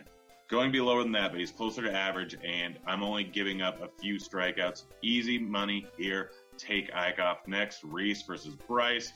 Reese is playing better this season. Bryce has been terrible. Reese has the same exact matchup here, and Reese is just going to crush Hellickson. Hellickson strikes out very few guys, so that helps Hoskins and Harper's low or high strikeout rate. But Hoskins is on another level right now. You take Hoskins and you move on. Best hitter in history right there. All right, guys, now we have my level 3 prop, which is a 2 out of 3 rapid fire in the Baltimore game. All right, so Tampa Bay, great this season. Baltimore, trash this season. Just so you know, if you were unaware. But we have Glasnow versus Straley. Straley is horrible. Straley gives up lots of hard contact. More suited for a better pitcher's ballpark, but they're playing over in Baltimore today. Glasnow only giving up 2.5 strikeouts right here. Way too few. Just ridiculous. Glasnow has the better strikeout matchup, and he has the better stuff tenfold. Straley won't make it out of the third inning. He's going to get crushed here by a patient Tampa Bay team. Next up, Choi versus Pham. Choi getting the tiebreaker in run/RBIs. Choi, realistically, probably just as good of a hitter as Pham. 40% of the time, there's going to be no run scored by either of these guys. 30% of the time, it's going to be Choi. 30% of the time, it's going to be Pham. That means you should win this around 60 or 70% of the time. You take Choi here with the tiebreaker in a virtually just even matchup where Choi's getting the tiebreaker. Next up, total bases, Mancini versus Garcia. I hate giving up the tiebreaker, but Garcia is facing Straley while Mancini is facing Glasnow. Mancini is probably the slightly better hitter and the drastically worse matchup. So I'm taking Garcia and just giving up the free half total base, hoping Garcia gets a double there, hoping Mancini doesn't get anything. Next up, we have my level 4 prop, which is a 2 out of 3 rapid fire in the Boston game. All right, so Sale versus Lopez here. Sale is giving up a few strikeouts versus Lopez. I know what Lopez did in the last game, but that was a good matchup. He does have strikeout upside, but he's facing a very, very tough Boston team here. And so I'm just rolling with Sale here. I don't think Sale's the pitcher he used to be, but he's still an above average strikeout guy and realistically has 10, 12 strikeout upside in any matchup. Next, we have Betts versus JD Martinez.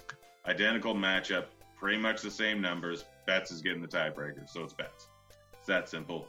It's really more of a toss-up who's going to get an RBI or a run, but on the off chance they end up with the same one, you get the tiebreaker, which the tiebreaker helps quite often. Last up, Benintendi, total bases versus Alonso.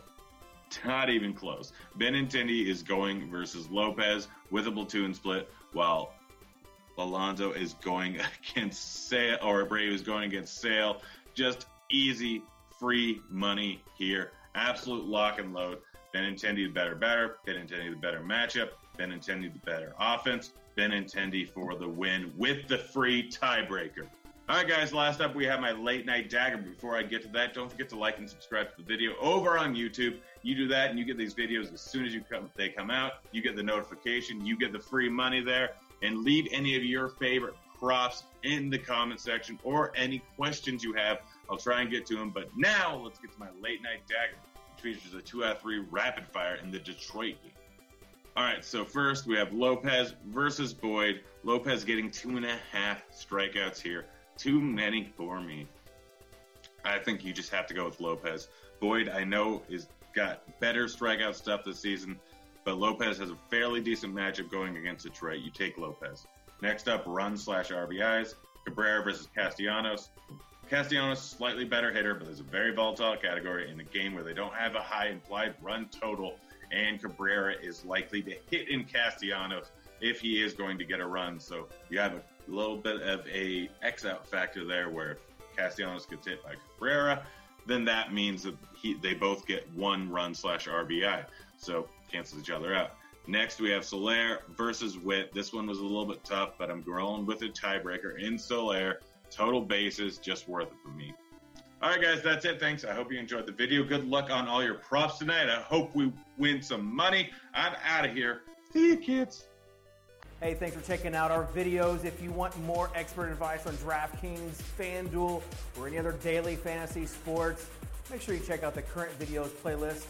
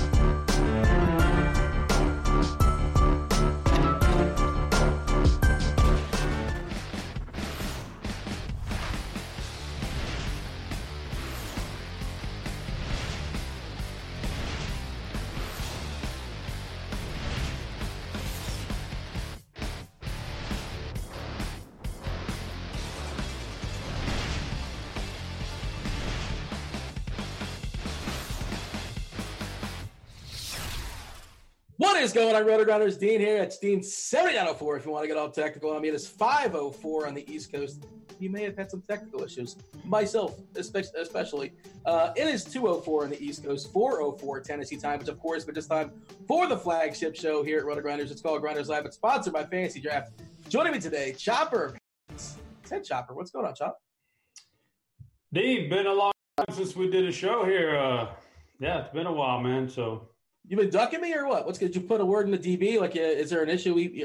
There's too much of a conflict. We clash too much. A lot of smart baseball guys out there. There's more than enough guys to fill in the roles here for the afternoon show. So I kind of get left behind. But I'm here for Friday. I'm good with it, Dean. There's a lot to get to, Dean. I mean, I don't even want to. So much to get to. I don't even want to. I mean, basketball is out there. You know, we've got some great series going on. My Rockets are struggling, but we got some good games tonight. I don't even want to get to your terrible takes on tanking, but I'd say that for another show. But my gosh, I'm reading this chat, Dean. This chat is already fired up with some crazy questions, man. Crazy questions. What kind of questions? I mean, of course, if you guys are on the YouTube, feel free to like and subscribe. We'll do our best to knock out your questions. Of course, our fabulous multitasking producer, D-Train, he does his best to copy, paste, and throw the questions in chat. We usually get the questions last 10, 15 minutes on the show, depending on how long we yap for. But what are you seeing as far as some funky questions out there? Well, Go Sixers Go, who wins a lot of money, by the way, at DFS, if you didn't know that. He wants to know, he says, I guess this is asking me this question. Now I think I see his question. I had a dream that Dean was porking some broad. What does this mean? I mean, listen, I'm not a dream analysis guy. Analyst. But I do think there's meaning out there to dreams when you have dreams. Sometimes it's very simple stuff. Sometimes it's more complicated. This is definitely one of the more complicated dreams right here. I really can't. I can't put my finger. You know, it's sometimes you're running and it feels like you're running in molasses and you're trying to go as fast as you can in your dream and you just like there's all kinds of weird scenarios. This feels like one of those like you're trying to get away from it, but you're forced to sit there and watch Dean pork some broad. I don't know. It must be some kind of torture thing you're bringing on yourself. It is what it is, man. You got to roll with it. And then a New York Yankee fan, he wants to know if you got your tooth fixed from the other day when you missed that show. They were saying in chat you probably busted up a tooth the night before. I did not bust. Okay, right. See, it took me a second. No, I was not working. Never mind. I was up late. You were in fact not at the dentist for a glory hole incident. Oh my gosh, Chop, this is a 13-game slate. There's a lot to get into, but I will say I was up late that night. I was digging into a lot of baseball stats because we had an early show in the morning. And I said, well, screw it. I was up so late. I wanted to get as much sleep as possible, like 3 hours or so. And I set my alarm. And I woke up, in theory, 10 minutes, 15 minutes before the show was going to start. And I was going to be all good to go, take a peek at lineups. There wasn't many lineups out there. And then unbeknownst to me, while I was sleeping, the show was moved up a half hour because of the schedule. And by the time I was up, the show had already started. And there you go. That takes you behind the curtain. Very exciting stuff here, bro. Dean, have you seen the latest Game of Thrones? Are you behind or are you? Oh, yeah, I've seen it. I watched the episode. I didn't really see much. The whole thing was in pitch dark. But I saw it, I think. I saw what I could see. Okay, good. You're caught up. So in case I accidentally drop a spoiler, it won't hurt you. Well, first of all, don't give a spoiler. Like it's not about hurting me. On purpose. It would be on accident. We live in a society, Chop. It's not about me specifically. It's about everybody else watching. And a lot of people out there haven't caught up and they haven't seen it yet. So, I don't want you to spoil for them. Not just myself. I heard through a birdie here before show that you were going to go see a movie at the matinee tomorrow afternoon. I myself am also going to go see a movie, Dean, with my children. You're going to see the Avengers, I assume? We're going to go see Endgame. So, guys, no spoilers in the chat. Please don't spoil Endgame for us. I've been waiting. So you're a complete hypocrite. You're perfectly fine ruining and spoiling. No. There's a difference. There's a difference here. First of all, I said it would be an accident if I did drop a spoiler. Secondly, a TV show that's that popular right now, you got to watch that within a week. We're going on 5 days now. A movie now, on the other hand, come on now. A movie, you can't get out. So, the time scale is different. It's sped up on movies. You can spoil movies. It has to be like a month or 2 months, whatever. But TV, you got to get to the movie. The TV's right there in your DVR. If you haven't seen a show that popular within 5 or 6 days, you're kind of So I understand you're saying that popular, and you're talking about as the not that popular, the most popular movie of all time as far as an opening weekend. That's what I'm hearing.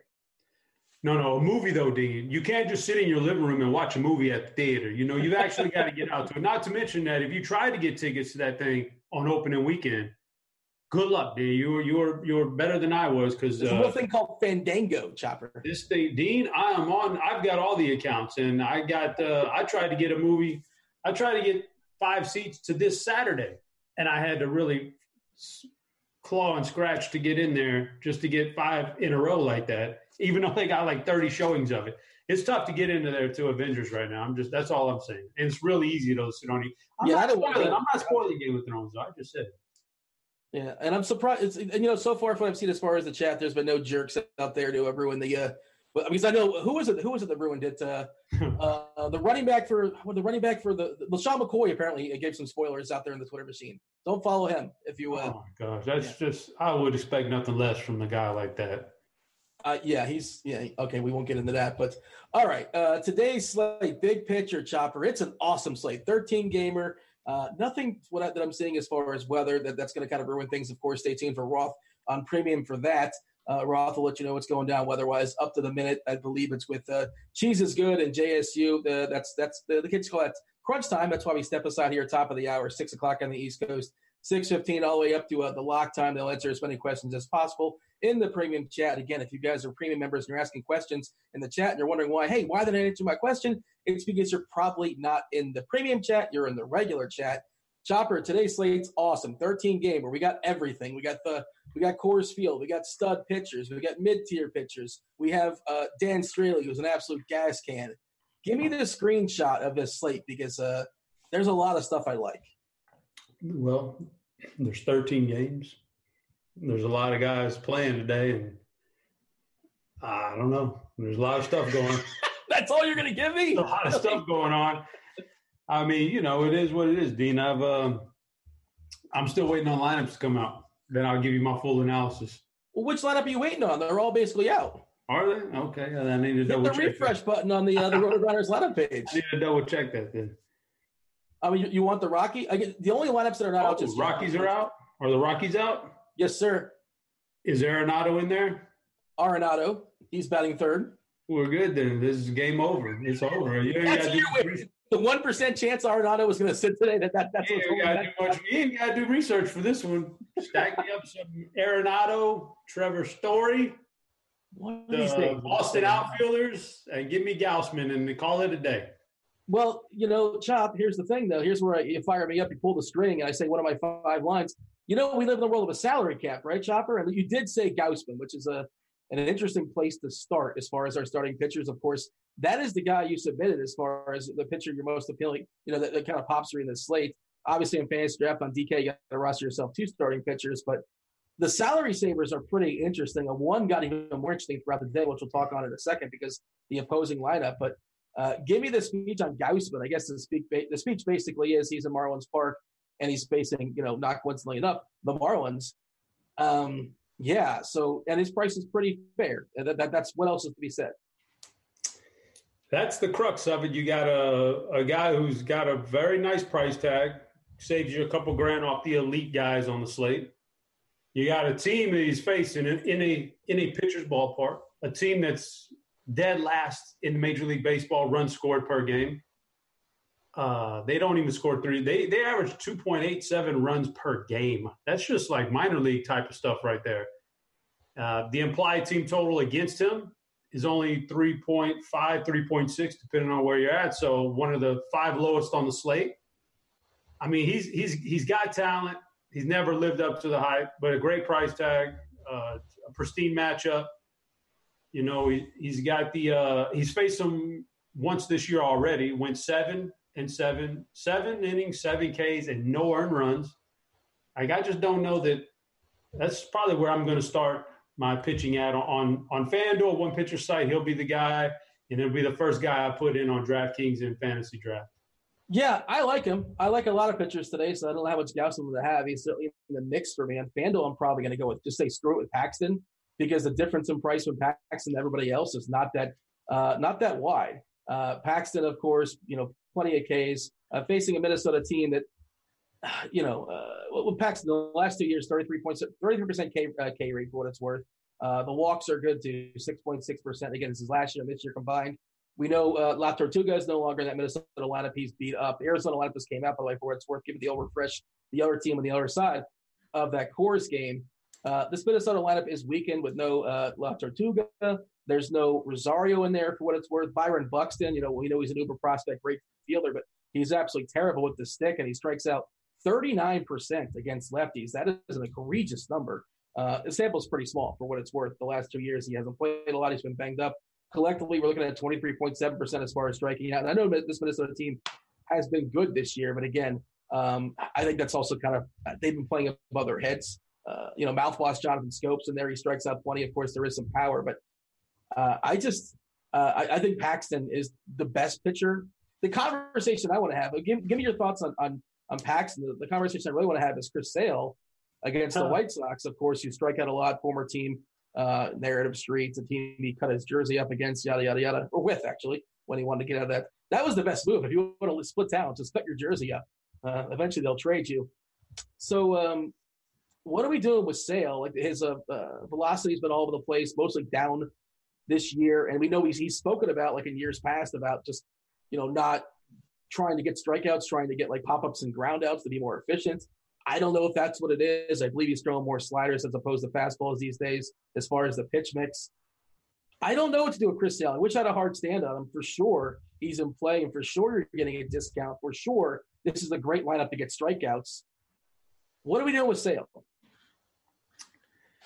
That's this would have been a really easy question to answer if he hadn't gone out. I think it was the last time out and actually struck some guys out and showed a little bit of swing and miss, ability. But because before that, I would have said easy fade, 100%. And I'm still kind of leaning towards a pure fade here, just for the fact that you already mentioned it, for $400 more on all the major sites. You can have James Paxton, who's getting a watered-down lineup tonight. I'd rather have James Paxton than Chris Sale at this point. And if I have two pitcher sites, you're not going to be able to play them both anyway. So I'd probably lean towards Paxton and then go with Gausman. So, Chris Sale, I know was a good – he looks like he may be trying to recover a little bit, but he's been too rough this year. I can't trust him. I'd rather have Paxton, who is basically Chris Sale when Chris Sale was actually pretty decent early in his career. Like they're the same guy, except for Sale's now on the downswing and Paxton's on the upswing. So they both got those team totals against them below 3.4. They're both in the same neighborhood there. Strikeouts, even if we go back to last year and 2018 and 19 stats, they're in the same ballpark, around 33 to 35% for both of them. And we know Chris Sale's not that guy anymore. So give me Paxton. All right, so your boy Big T in the chat just said Sale is Lock City. That's one thing you want to take into account. The second thing, Chop, you fire up the old plate IQ here at Roto Grinders, and fire up anything, Dean. Well, you should fire it up because you take a look at the Ks as far as who Sale's facing. Everybody in this lineup for Chicago, every single one of them lights up various degrees of red or pink. Red and pink means they strike out a ton. The other part of it, they don't walk. They don't walk at all. 5.9% as far as the walk rate. What's that? There you go. Swing it for me. Yeah, so look, as far as the power, we're looking at Anderson or Abreu. Beyond that, not so much. Moncada is a switch hitter. He's much better on the other side. So you get Moncada on the weak side. I know people think James McCann's this lefty master, but math says he's not. A 101 ISO versus lefties the last two years. That's dreadful. That's red. That's bad. Again, it's also about Chris Sale as far as his K rate this year, 24.1%, 12% swinging strike rate, which suggests his K rate should be like a tick higher or so. I'm more on the Sale side than the Chicago side. You are getting a discount as well, too, in a premium matchup. Look, I saw a couple of guys, D-Train was talking about, guys in the chat were talking about the Biebs. I like the Biebs. I just don't like him on the slate so much. He's kind of on the fringe. I don't know if I'm going to get there. But give me your thoughts as far as Bieber. But as far as saving salary, Joe Musgrove is one of the places I'm looking. What are your thoughts? Shane Bieber. That's interesting. I mean, FanDuel, definitely not. The price is a little bit elevated over there. But, at $8K on DraftKings, yeah, he's in that neighborhood with Gausman. So, I mean, I'd probably rather go Gausman. But, yeah, I get it. That Shane Bieber's okay. He's put up some pretty good numbers this year. Giving up some hard contact, but, numbers look okay. So, saving money here, yeah, Musgrove at 7,200 on DraftKings looks really good. I can get behind that one. I'm trying to scroll up from the bottom here and see if there's anybody that stands out to me. That's probably the lowest guy that I see that, yeah, it looks like I could really go there. If you really wanted to and you felt like, man, I can't do that. Can't do that guy. I was going to say Kyle Gibson, but no, I don't want to do that. I think you're on the Jared Eichhoff, maybe 3.9 team total against him. He's not a particularly great pitcher, but if you wanted to go there, but I don't see any reason to be dipping down into these waters right here. I do. Certainly no lower than Musgrove, right? So here's a couple things let's kind of touch on as far as Musgrove. He's facing an Oakland team that's jumping in the National League, so they lose their DH. Also, we're facing an Oakland team that's heavily right-handed. I believe 6 of the regular 8 hitters hit from the right side. And we know PNC Park in Pittsburgh, it's not a hitter's ballpark, but it's especially not a hitter's ballpark when it comes to righties. I believe if you look at the ballpark data, maybe we'll show that in the screen share later today. That's actually free to the people, but kind of let them be aware of how that goes down as far as the ballpark factors. Home runs for right-handed hitters, so to left field, it's a .76. 1 would be the average, meaning that suggests to me that it's a 24% less chance for righties hit homers. Musgrove, of course, this year has been lucky from a home run perspective. I believe his home run to fly ball rate is something really, really goofy. Let me go ahead and see if I can pull that up. It's low. Unless I'm confusing him with somebody else. No, it's .26. He's got a 3.1% home run to fly ball rate. He's been lucky from BABIP, but as well as far as that perspective, 2.45. I mean, that kind of speaks to his 1.54 ERA, but a Sierra being 3.82. But the Ks are pretty good, 12.6% swinging strike rate, 23% K rate. Not phenomenal, but it's all kind of sort of baked into the price. And I think Musgrove is I hate saying safe, but he feels fairly safe to me. Musgrove. Dean, let me throw a stat out for you, Dean. All right, what do you have for me? I'm going to take Chris Sale out of the equation because we know he's not the same pitcher this year that he has been in the past, right? So that's pretty. Does he have to be? Is the question though? Because I'm just taking him out of this particular statistic. I'm going to give you. I'm going to take him out because he's not the guy. I'm going to go back to the beginning of last year. This stat originates from the guy on this slate out of these 26 starting pitchers with the highest strikeout rate since the beginning of last year is Jared Eichhoff. Well, yeah, so that's the guy I wanted to talk about. I said he's the guy that kind of got excited, got me excited during the day with that Washington lineup. Now, also, it's worth noting it's a 34.1% K rate chopper, but you know how many innings that is? That's important, the sample size. He hasn't pitched much. We're talking 22.1 innings. So, well, no, that should not be enough for you. But what should be enough for you that makes it interesting, who are the best hitters on Washington? Of course, we know Bryce Harper's no longer a thing. He definitely is not in that lineup anymore. Juan Soto. What? He's not? Yeah, he's on the Phillies. Where's Harper playing? I've done about 10 minutes of baseball research all year. You're telling me he's on the Phillies now? Yeah, he's actually on the other side of this game. You can call it a revenge. That's crazy stuff. Yeah, it's wild for sure. He's going to hang out with some of his old friends. So Juan Soto, obviously an excellent hitter. He's been scratched the last few nights. Washington just kind of cut out the middleman tonight and said, screw it, we're just not going to put the lineup to start. So he's not in there. We know Zimmerman is hurt as well, too. And it's this – there's someone – Anthony Rendon. It's a watered-down Washington lineup. And like you said, Eichhoff, in a small sample, the Ks have been there, 34.1%. And, Washington, we think of, it's a good offense. And it's this lineup. We're talking about Michael A. Taylor jumps into the offense. He strikes out a ton. There's some K upside with him batting ninth. Kilboom, there's some prospect there as well, too. But, of course, so far in a small sample, he's struck out a fair bit as well. Suzuki's not really good at number 5 hitter. Who are we afraid of? Like Howie Kendrick. I think he's had some hits this year, but it's still Howie Kendrick who's like 34 years old and basically gets singles these days. I think Eichhoff is really, really interesting. And if you want to open things up, you play like an Eichhoff and a Musgrove or, who is the other cheap guys? Gausman. Yeah, I think you just put my two pitchers together for me, Dean. Eichhoff and Gausman. That's it. I'm done. And Chop, you just found out in the chat, Paul Millsap was no longer the Jazz, so I'm not sure what sport. He had a good run. If this is actually true, he had a good run. This is a great. I mean, again, we had a couple good slates running this week as far as pitchers. I haven't looked tomorrow, but tomorrow it must be some really, really bad putrid pitchers going. I like Sonny Gray versus the Giants. Sonny Gray's been good this year for what it's worth. He's been striking out some dudes out of Yankee Stadium where he was an absolute disaster in the small sample this year. What Sonny Gray has, let me see if I can go ahead and pull that up. It's only so many starts, but a 30.3% K percentage against a Giants team. I know they don't strike out a ton. I know they're getting a ballpark bump, but they're also some terrible hitters. The ghost of Buster Posey's in there.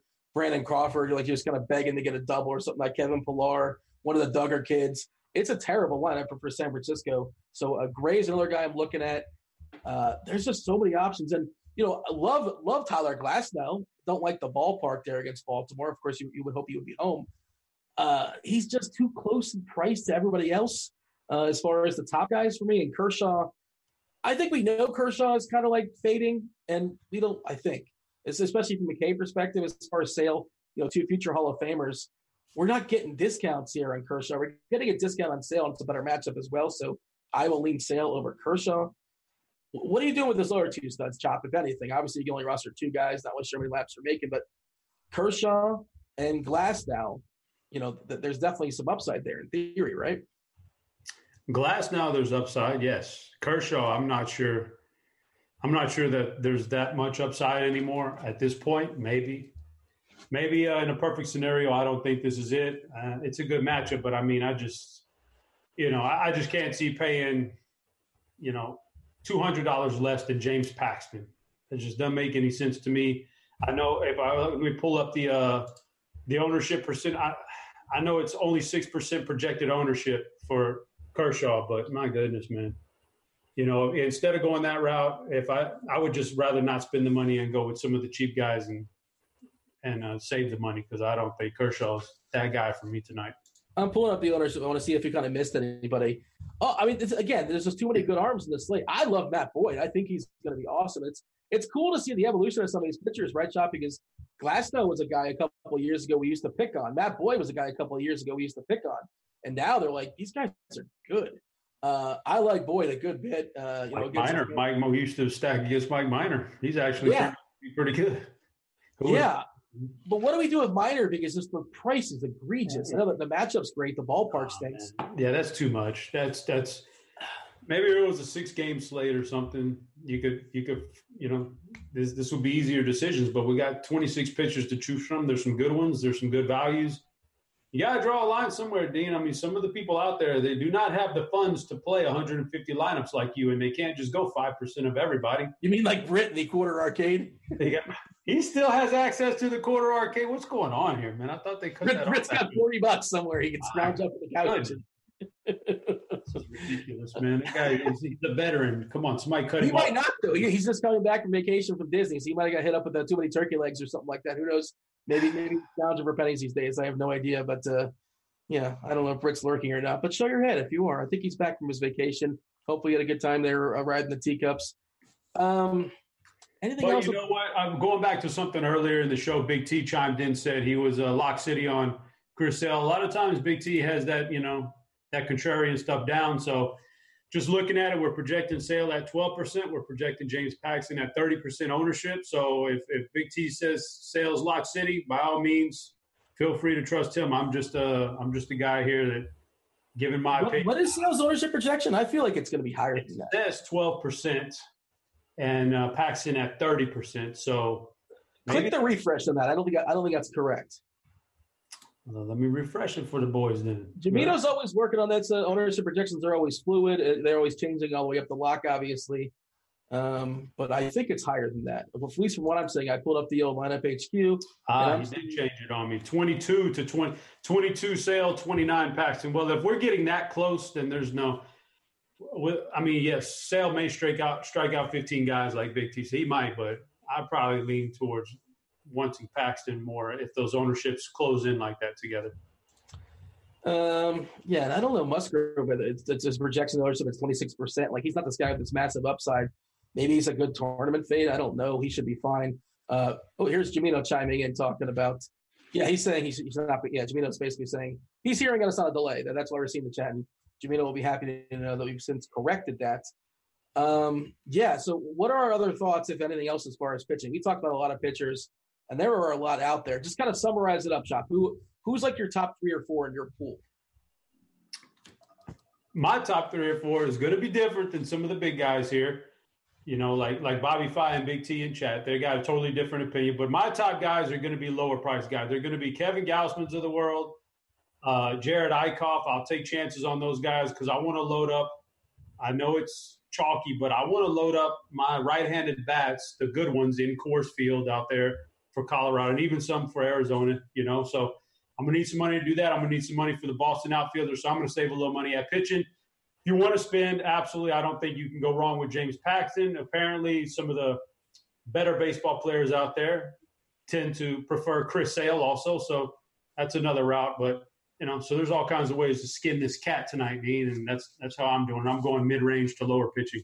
Yeah, I got Paxton, Sale, Musgrove.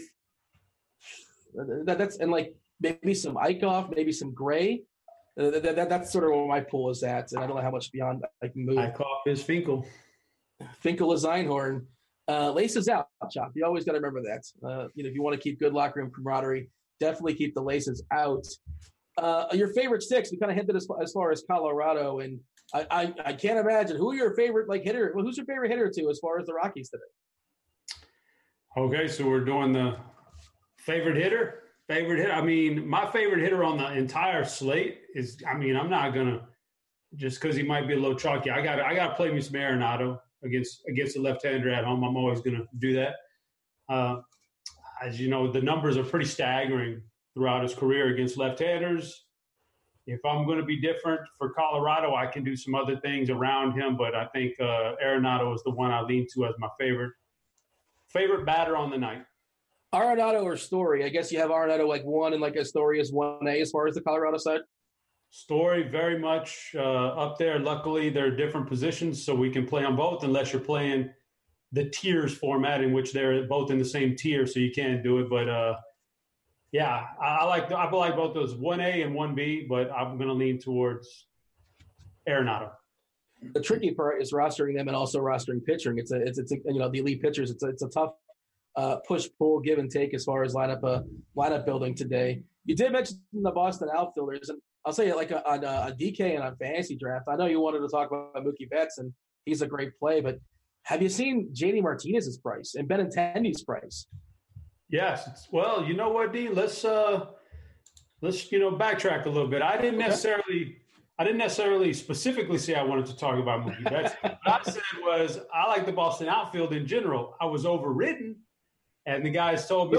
Let's take it behind the curtain because this is what we do. And this is not your first rodeo. This is not your first flagship. Our producer, D-Train, is like, hey, give me a couple guys you want us to feature.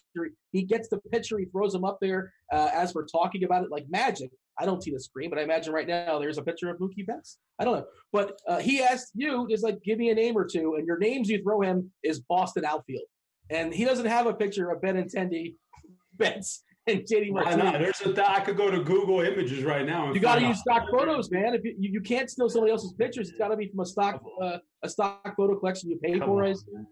You're trying to set D-Train up for failure.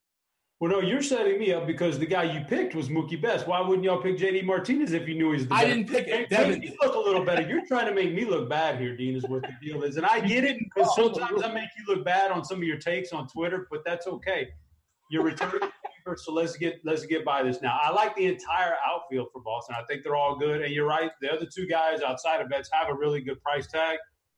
You know, if I go to the lineup HQ right now and I simply want to look at Cheese's good core plays, smart guy that he is. Yeah.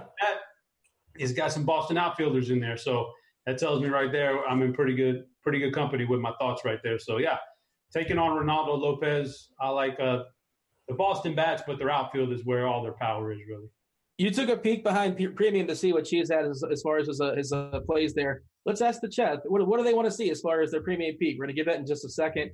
We can kind of adjust that in the fly if you get a majority, if you get a couple answers that kind of sort of pop. Let's keep it organic and see what kind of comes up. Before we jump to that, though, Chopper, we're going to go around the horn. Who's your favorite catcher today? Give me a couple catchers that are in the conversation for you. For me, I think I don't have any money to pay for a catcher, so I'm just going to get in and out as cheap as possible, unfortunately. Well, Dean, good thing I have a guy right there. I also like to do that too. Go cheap catcher. So, one of the cheaper guys, mid cheap kind of, Mike Zunino against Dan Straley. I could live with that, But for the most part, when these lineups come out, I like to go to the lineup page, click on catcher.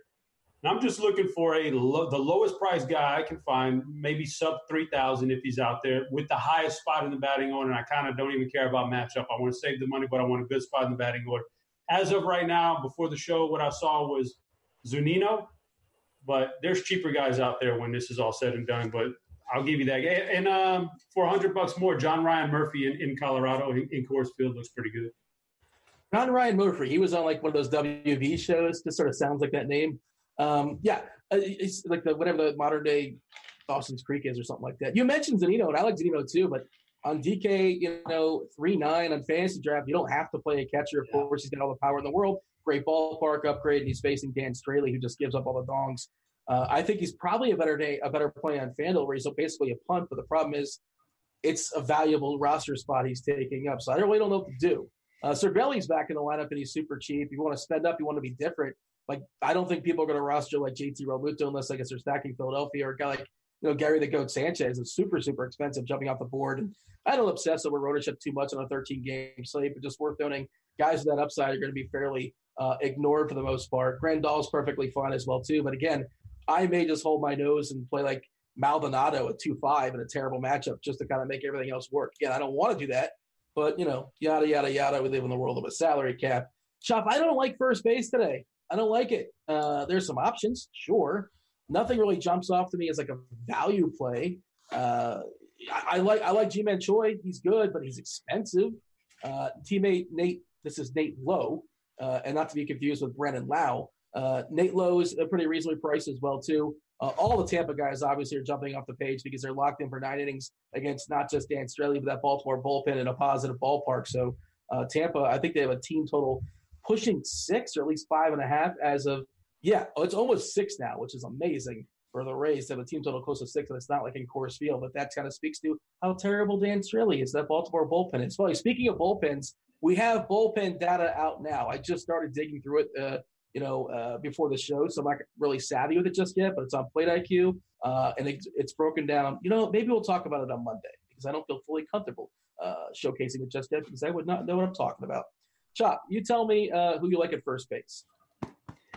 I think if I was just choosing without a salary cap, highest projected guy for me would probably end up being Rhys Hoskins, with Freddie Freeman being a close second. But I'm going to end up saving some money, and I think the guy I'm going to turn to tonight is Aguiar for Milwaukee against Steven Matz. Matz isn't terrible, but there's some right-handers in the Milwaukee lineup that should give him some problems, and ultimately maybe they get him out of the game a little bit earlier anyhow. So I think, and then Ji-Man Choi was a guy I had highlighted too, but I'm going to go Aguiar here as my guy.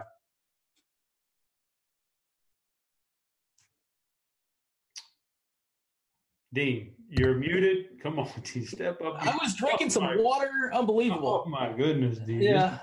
You make it too easy for the people out there, Dean. Well, I mean, Chop, you're going to come at me. And just so you know, John Ryan Murphy, he's needed on set today, so he's actually not in the lineup. I'm telling you, we do the show so early. I can't keep track of it all. You do the show so early.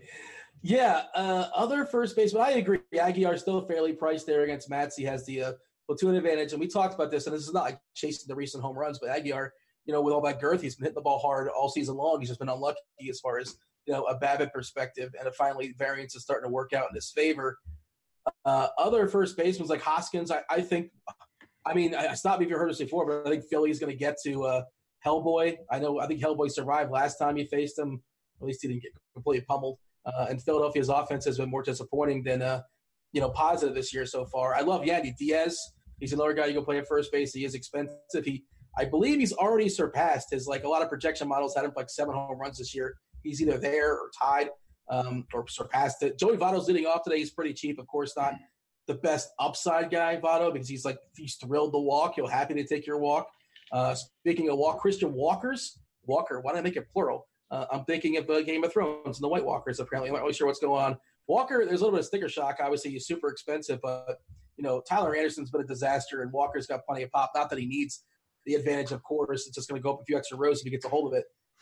But he's definitely got to be in play in your tournament pool. And then supposed lefty master Wilmer Flores is also in that game. He's first base eligible.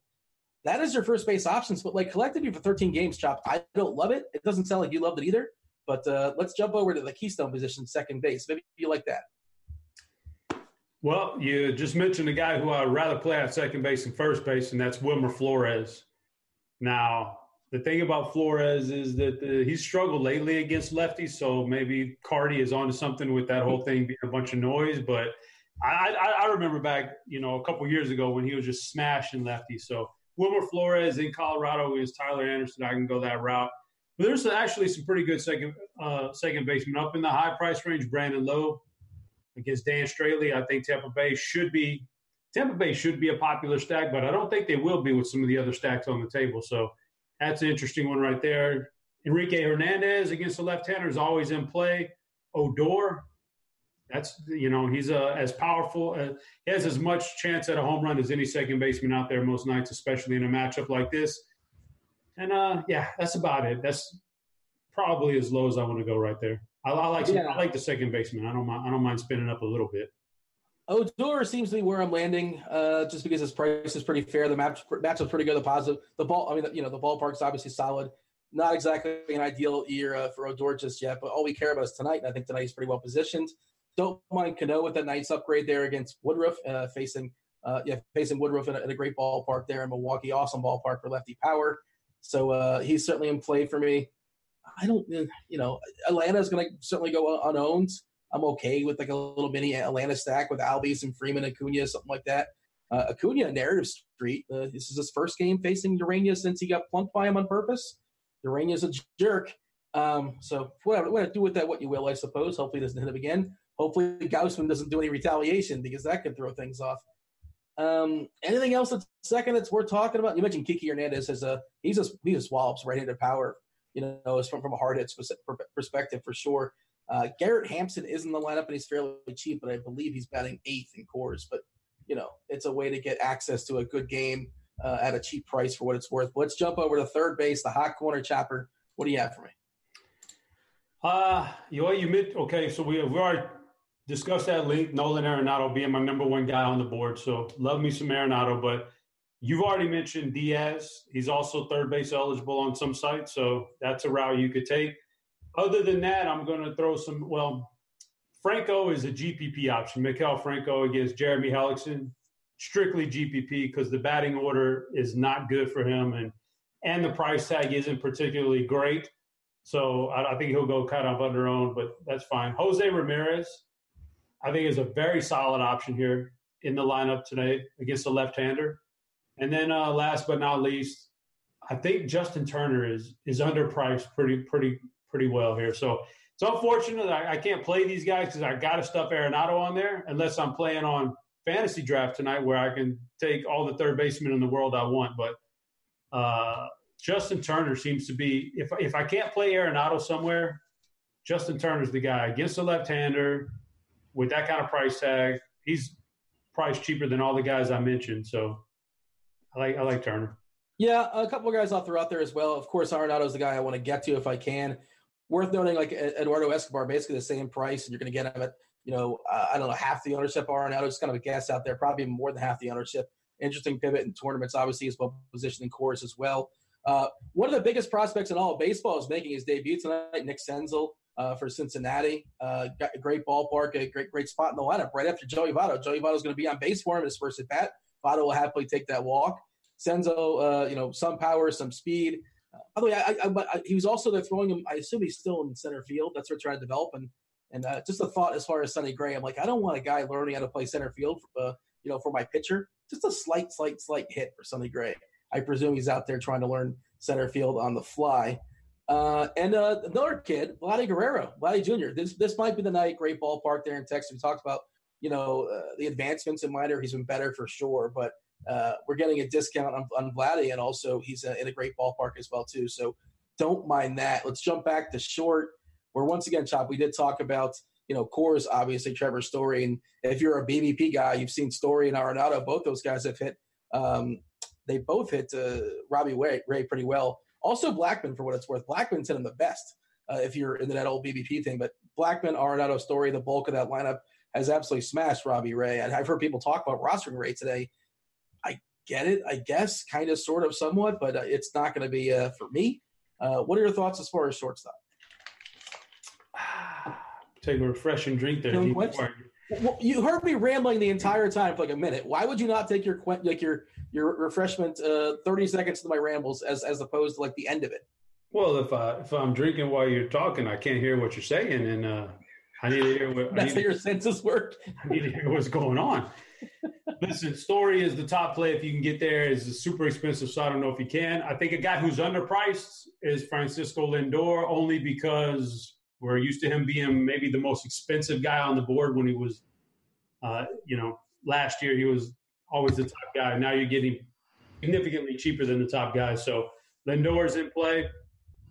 Gene Segura against Jeremy Hellickson, another guy I can turn to right there. I think that's a decent play, but probably a little bit too pricey for me. But I just think from pure potential standpoint, Segura's fine. If I want to save some money, $2,200 on FanDuel, $3,600 on DraftKings. Willie Adams against Dan Straley. Straley's a guy I think we could pick on, but that's just strictly I obviously want to try to get up to I would take Lindor here if I could. Like Story is I think the most highly projected guy, but Lindor for the price saves you a significant chunk of money, and I think he'll be good tonight. This wild thing happened, Chop. As you were talking, I took a drink and I could still hear you. That was insane. Yeah, but you could hear, but you weren't really listening, though. I was really listening. I was listening so hard I heard you butcher Willie Adames' name. So I heard everything. It's not Adams? It's not. These guys. You're thinking of the first baseman on Washington. You're getting it's a common thing. Many people confuse Matt Adams and Willie Adames for sure. It happens all the time. Let's jump into the outfield, Chopper, where again there's some funky prices out there. Bryce Harper, not exactly destroying the baseball this year, but bet on the talent and we bet on the matchup, bet on the ballpark, and he's super cheap. We talked about JD Martinez as well too.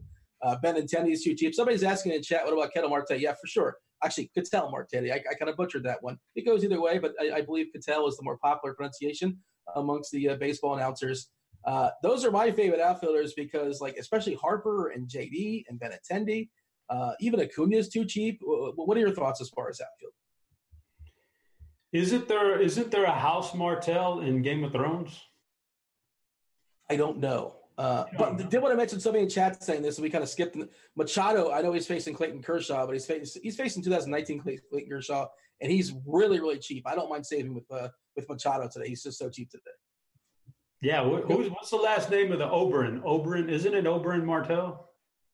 I watched Game of Thrones for 8 years, and I still don't know everybody's name. I just know that's the guy with the red beard. That's the redhead lady. Okay. That's the lady. Well, the chat's going to let me know here if there's a House Martell, and if so, then I think you could play Ketel tonight because that's a big thing right there. Otherwise, you can't if there's Game not. of Thrones narrative for sure.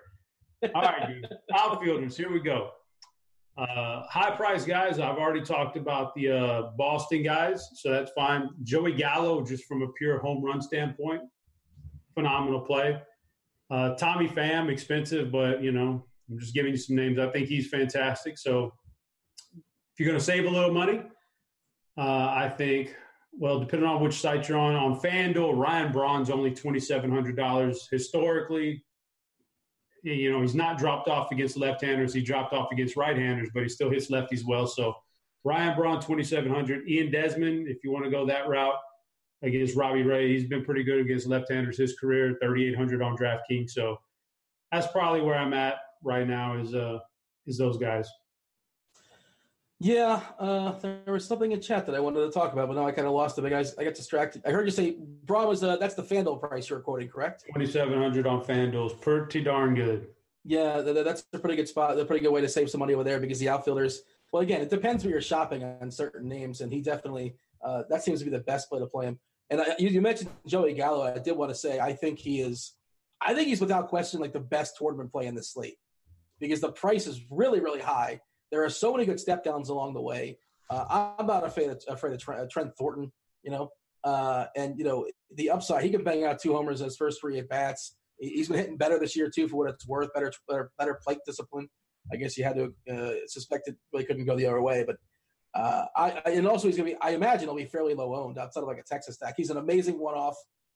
Again, the price is higher than all these other big names that are probably in better spots too. And again, I'm not ownership obsessed, but I imagine his ownership today will be, 5% or less, just kind of a ballpark for his upside. You got to love that. We are a few minutes behind here, Chopper. Stop me if you heard that before. We're going to do a quick little peek as far as the premium, and then we're going to take some questions to the chat where you're going to give out your dongs, you're going to give out your stacks, and we have about 11 minutes left to do it. I did on the fly. Let's take a look as far as just kind of, not going to dig into it too much again because we are behind, but I wanted to show. Have you seen this, Chopper? There's now bullpen data on the Plate IQ. Are you aware of this existence? It just happened. Man, no, I haven't seen it. Unbelievable. Yeah. Look at you, a company man. Yeah, so like how you can on the Plate IQ you can get either the Chicago pitch. I don't know why I'm Chicago for whatever reason. Let's pull up give me a game, give me a team, give me somebody, a pitcher, or just a team. Baltimore's bullpen. Okay, there you go, good one.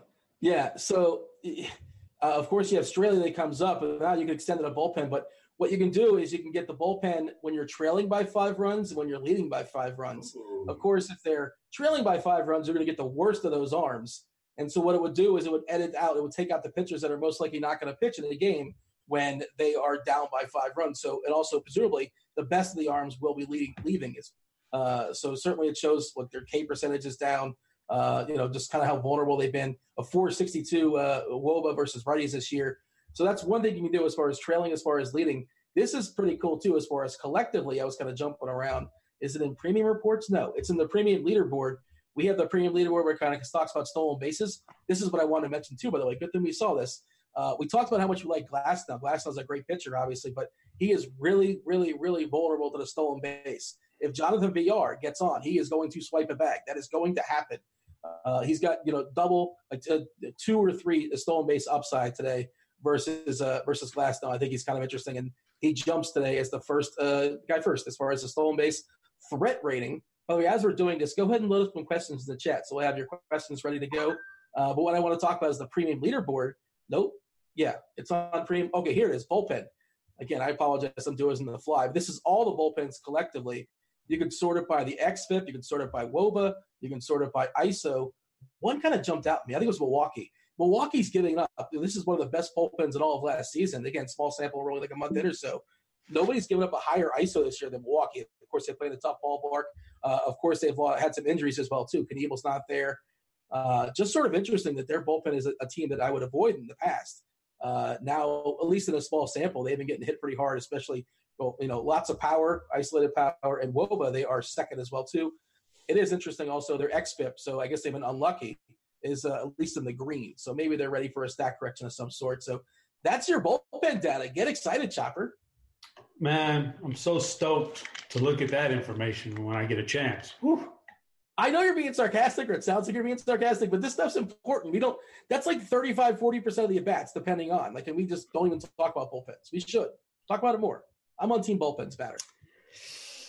I mean, I think we could probably rewind some shows from a couple years ago where I was stating that bullpens you get a huge chunk of at-bats against bullpens, and we don't look at it enough. So I've been on this. I'm the Daryl Morey here, Dean. I've been on this for years and years. The other guys are just trying to catch up now. There you go. Look at you. I was a nice reference to Houston. Speaking of that, just a random question in chat. Should they bench Capella? Let me tell you. Okay. It should absolutely match the Hamptons 5 lineup with no Capella. It should be Gordon, CP3, Harden, PJ Tucker, and I think Daniel House should be in there. The one guy you fear on offense, Kevin Durant. PJ Tucker actually gives him a hard enough time where I think you get away with it. Anytime that Hamptons 5 is off the floor, they change it up, then you can bring Capella in. But, yes, if it means not starting him, absolutely. All right. Who are we stacking up today? And give me 3 dudes that are going to bang out some homers. Stack up. Colorado is an easy one. I think Tampa Bay, even for having the highest implied run total on the slate, still goes under on. I do like Tampa Bay. And, you could always turn to Boston. Boston's always a threat, so Boston's on the radar. Home runs, high priced. I can't get away from Nolan Arenado out in Coors Field, so going that. Mid-range, I'm going to stick with that Boston outfield. I think Benintendi's got a pretty decent price on both sites. Benintendi would be my mid-range guy. And for cheaper, $2,900 on FanDuel is cheap enough. Aguilar against the left-hander is pretty good odds of hitting a home run tonight for me. All right. See a comment here in chat says Plate IQ is by far the best in the industry. I'm not aware of every tool in the industry for sure, but I know, and I use Plate IQ more than anything else. It's awesome, and it's awesome specifically to that day as well too, especially from a pitcher perspective. As far as what's that, Chopper? I want to reiterate what you just said when you get finished. Yeah. So I remember I said to Jamino a couple of years ago, I'm like, you know what we should build. And I didn't invent this. I'm not pulling like an Al Gore. I did not invent this, but I was Plate IQ. And no, he said, we're in the process of making that. And then when I saw it, I was very excited. And now it's just been expanded to basically anything you want to see specific to that lineup. But go ahead. We have to get the questions, so we should make it quick. Yes, I agree. I just want to reiterate, it's the best tool, and I don't even think it's close. There's great projections out there from other people. And by the way, we got another guy coming in with great projections for RG. Jeff Collins just came in. He's dropping. Jeff. Yes. So, but as far as just a tool to look at, that you do your own work, and man, yeah, it's by far the best thing out there. All right, we have 5 minutes for questions. We apologize. We took too long there. We rambled too much. Locane or Kiermaier? Kane. Yeah, I mean, if it's a Tampa stack, I guess it's Kiermaier, but Kane's like a better player. Yeah. But Kiermaier's in a better spot, you can argue. Nate Lowe or Ji-Man Choi? Choi. Yeah, if I have the money, it's Choi, but I might have to settle for Lowe. Lindor versus Nick Ahmed. What a funny question, but it's real.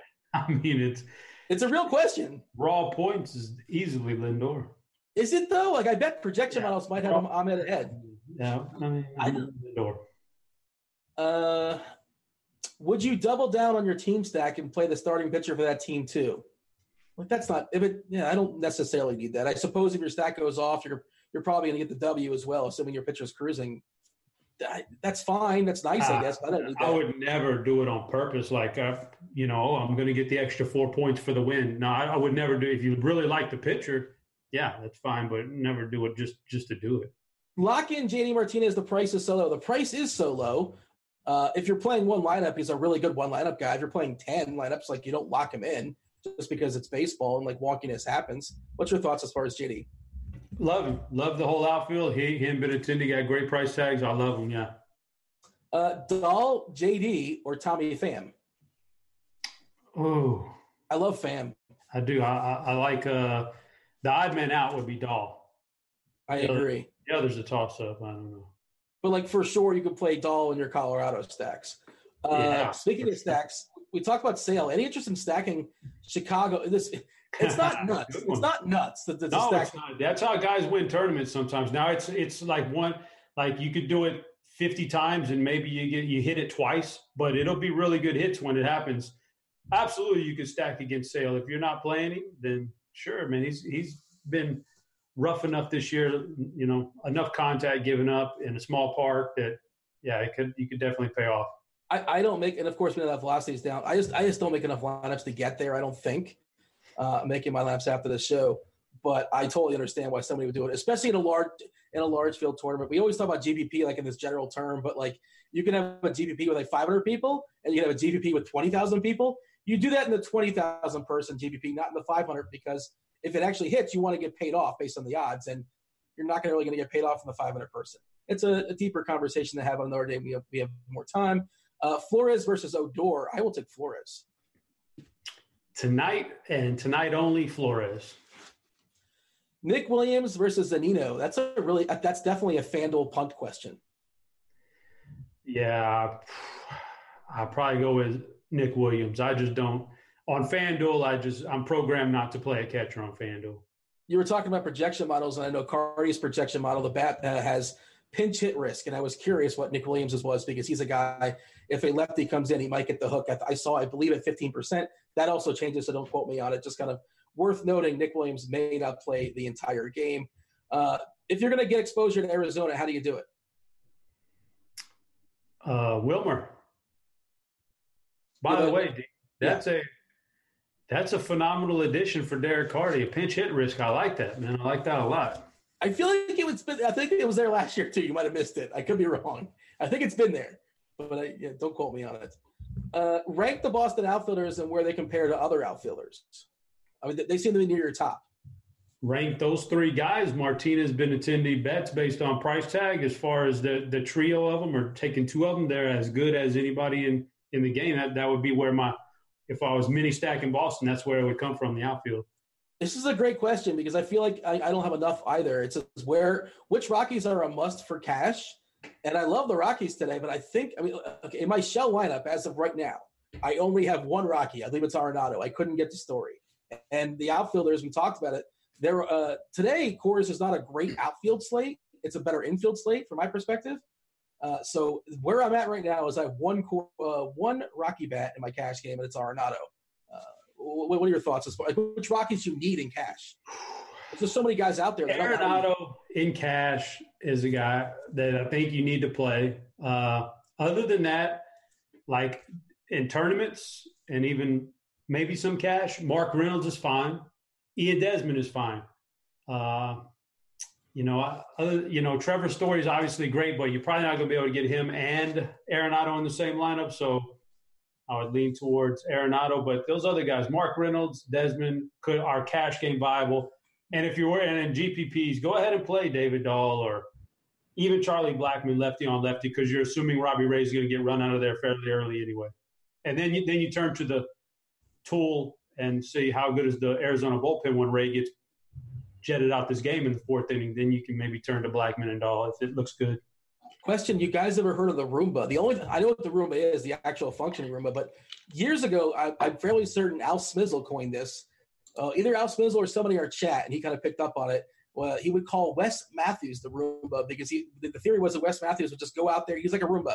He would go out there, he would get his 25 fantasy points, no more, no less, and he would go right back into his station. Is that the reference they're making? If they are, that's amazing. Otherwise, I have no idea what you're talking about. Chop, we got to step aside and get out of here. The aforementioned Cheese is Good. The GOAT of GOATs will be on Crunch Time along with JSU to knock out your tournament takes, as well as Kevin Roth, who will be there to talk about some weather. Finish strong, Chopper. Give us a bold take on baseball. Say something about the Rockets. Give me anything. No, D, my bold take is going to be that I'm going to find out tomorrow that Thanos dies, and Dean, Melissa says, may the fourth be with you. That's just my take, Dean. That's just my opinion. May the fourth be with you, Dean, tomorrow when you go to the movies. Oh, seriously? Really? You're doing a Star Wars thing? Melissa said it in chat. I didn't say it. I'm not the one who thought of it. Way to finish strong. Hi, Melissa. He's Chopper. I'm Dean. Enjoy your baseball tonight. We're out of here. Holler!